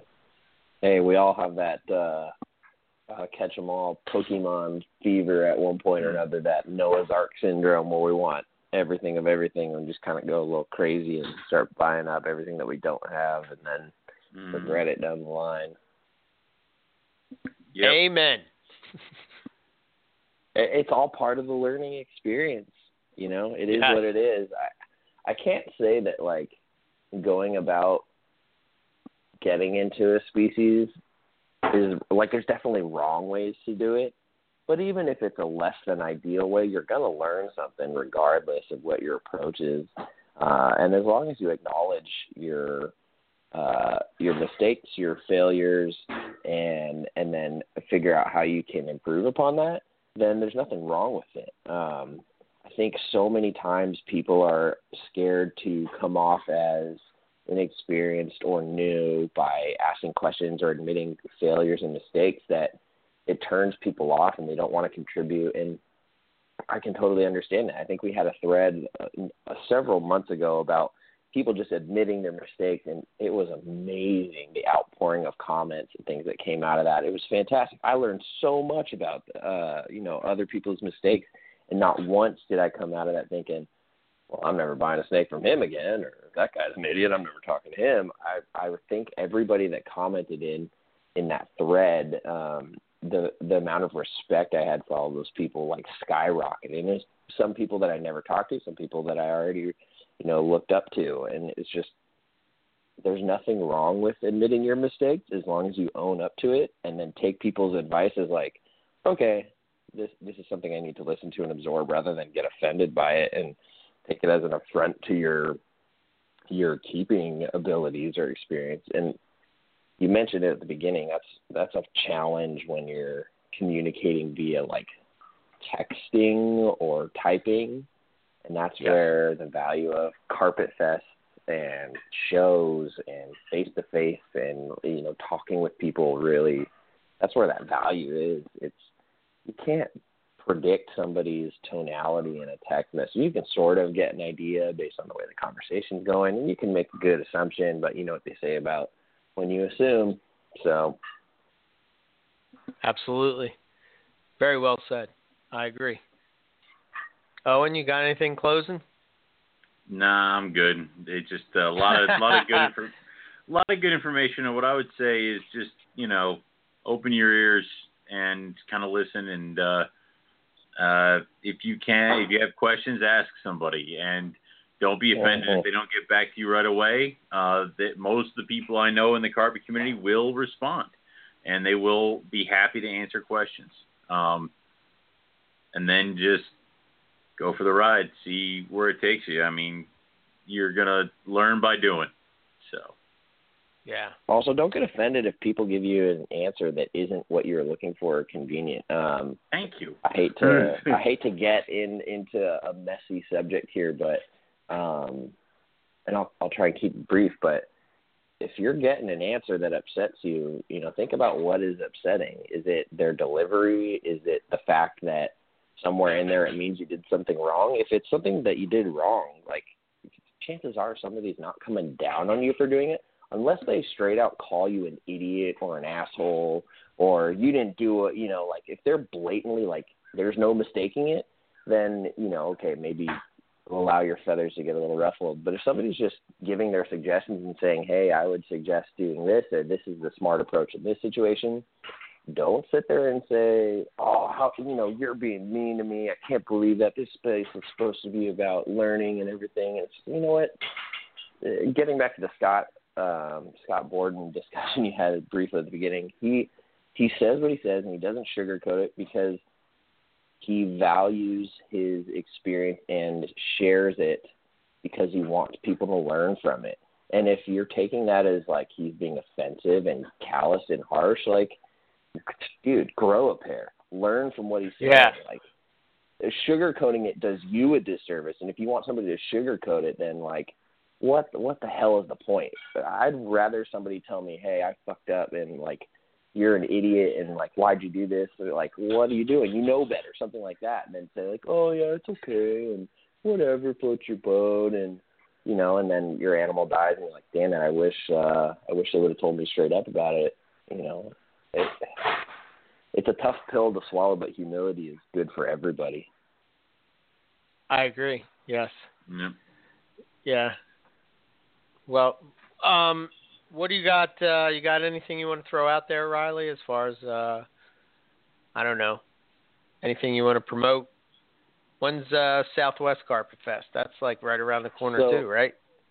Yeah, we're the weekend after you guys. So Southwest Carpet Fest, the weekend, I think it's like June 9th and 10th. 9th is Friday, so 10th is the main event. And it's at Travis Johnson's place, Living Legless Reptiles. He's out in Paso Robles, so he's just a little ways up the road here for me. There's a Facebook group for it. We're putting together and finalizing the food arrangements and everything, and the auction will be coming up soon. We'll probably be a week sort of behind the schedule you guys are running and everything. So if anybody's interested in coming to that, add yourself or request to join that group, and then message Travis personally. He's keeping tally of who's coming and who's bringing what, so we can kind of get that going. It sounds like there's going to be decent turnout, which I'm, very excited about because we're only in our third year doing this, and it's kind of been, it's kind of been like a group of like 10 or a dozen of us the first 2 years, and now it's sort of doubled, and I think we're at like above 30 people. I think Nick is coming out this year. It's a good time. There's lots of hotels in the area. It is summertime, so things aren't, $60 for the Motel 6 sort of cheap, but they're definitely cheap. Right. It's unfortunately a really popular wine country, so the summer's big time for it. But a lot of us are coming up Friday to help Travis get things set up and cleaned up and take an extra day to play with all of his animals. And then Friday it's going to be everybody showing up, barbecuing, potluck, food. We'll have the auction that night. And then most of us will be heading out Sunday. So it's going to be a good time. Lots of people. Travis has the room for it. So thank you, Travis, for hosting us again, second year in a row. April and Terrell have been coordinating a lot of the details in their spare time, which, we all have so much spare time these days. So thank you to them for doing that. And it's going to be a good time. Anybody who wants to come out, message Travis, look up the group Southwest Carpet Fest on Facebook, and get in contact with Travis and have a ball. Cool. Absolutely. All right, man. Awesome. Very cool. Well, thanks for spending your Tuesday with us, and hopefully, like I said, we help some people. So.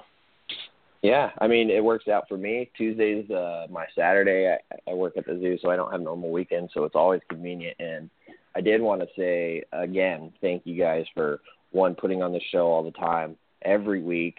I think Eric, your wife deserves a lot of applause for letting you slip away for a few hours on your anniversary. And then just, this, I'm sure it's a lot of work for you guys. So the fact that you guys go through all the effort and then this, I think this is like my fourth or fifth time being on here, which I got to say is one of the most humbling things for me. I consider myself as green as it gets, and to be on a show with the likes of Nick or Harlan Wall or Bill Stiegel or any of these other names that, like, in the last few years I've done nothing but, like, eat up every word they say that I can find. It's pretty I'm very grateful for the experience, and I hope we do help a lot of people learn stuff, and I hope people are learning from this and enjoying it as much as I am.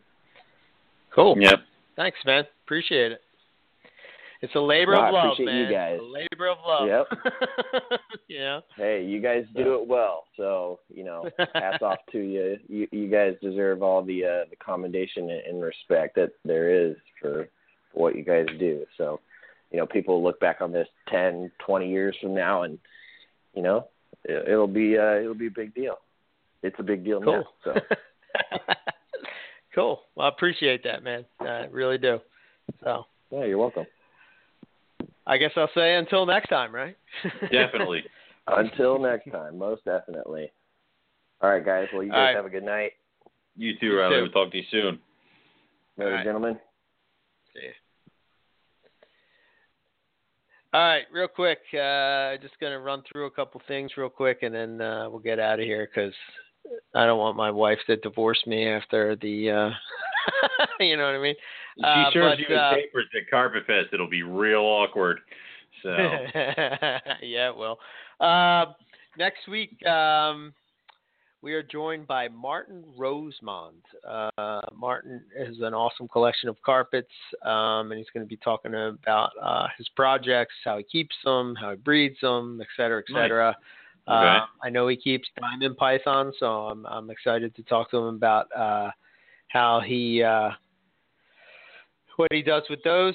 And he had a clutch this year, so it should be cool. Awesome. And he just started up a new Facebook page, Martin R. Morelia. So go check it out. Give him some likes. Give him some love. He has really, really, really nice carpet pythons. So looking forward to that. Carpet Fest Northeast, June 3rd, Warminster, PA. We're about, like I said, a little over a week away. Just looking forward to seeing all you guys. It should be great. Got the pool hooked up. I'm just waiting to see what the weather is. Got lots of food and some great people. So all in all, it should be a real good time.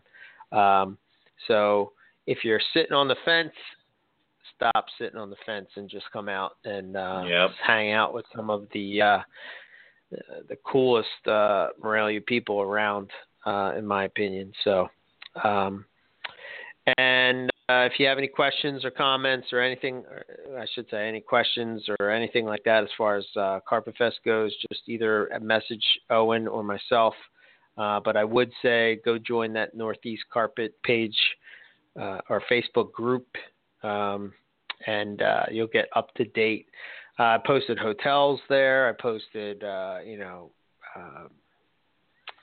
all just different stuff relating to who's bringing what as far as food goes and all that kind of stuff. So you can go check out all the stuff there. As far as us, Morelia Python Radio,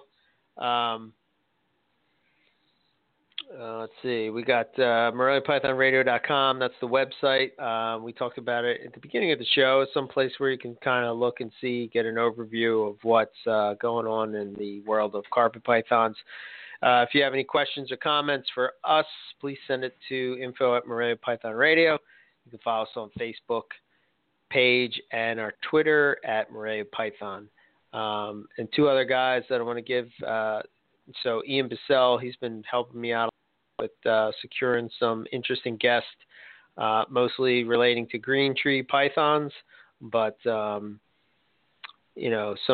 other ones that will be pretty interesting to talk to. So stay tuned for that. But S&J Reptiles, Ian Bissell, he specializes pretty much in green tree pythons. So you can check out his website at sjreptiles.com.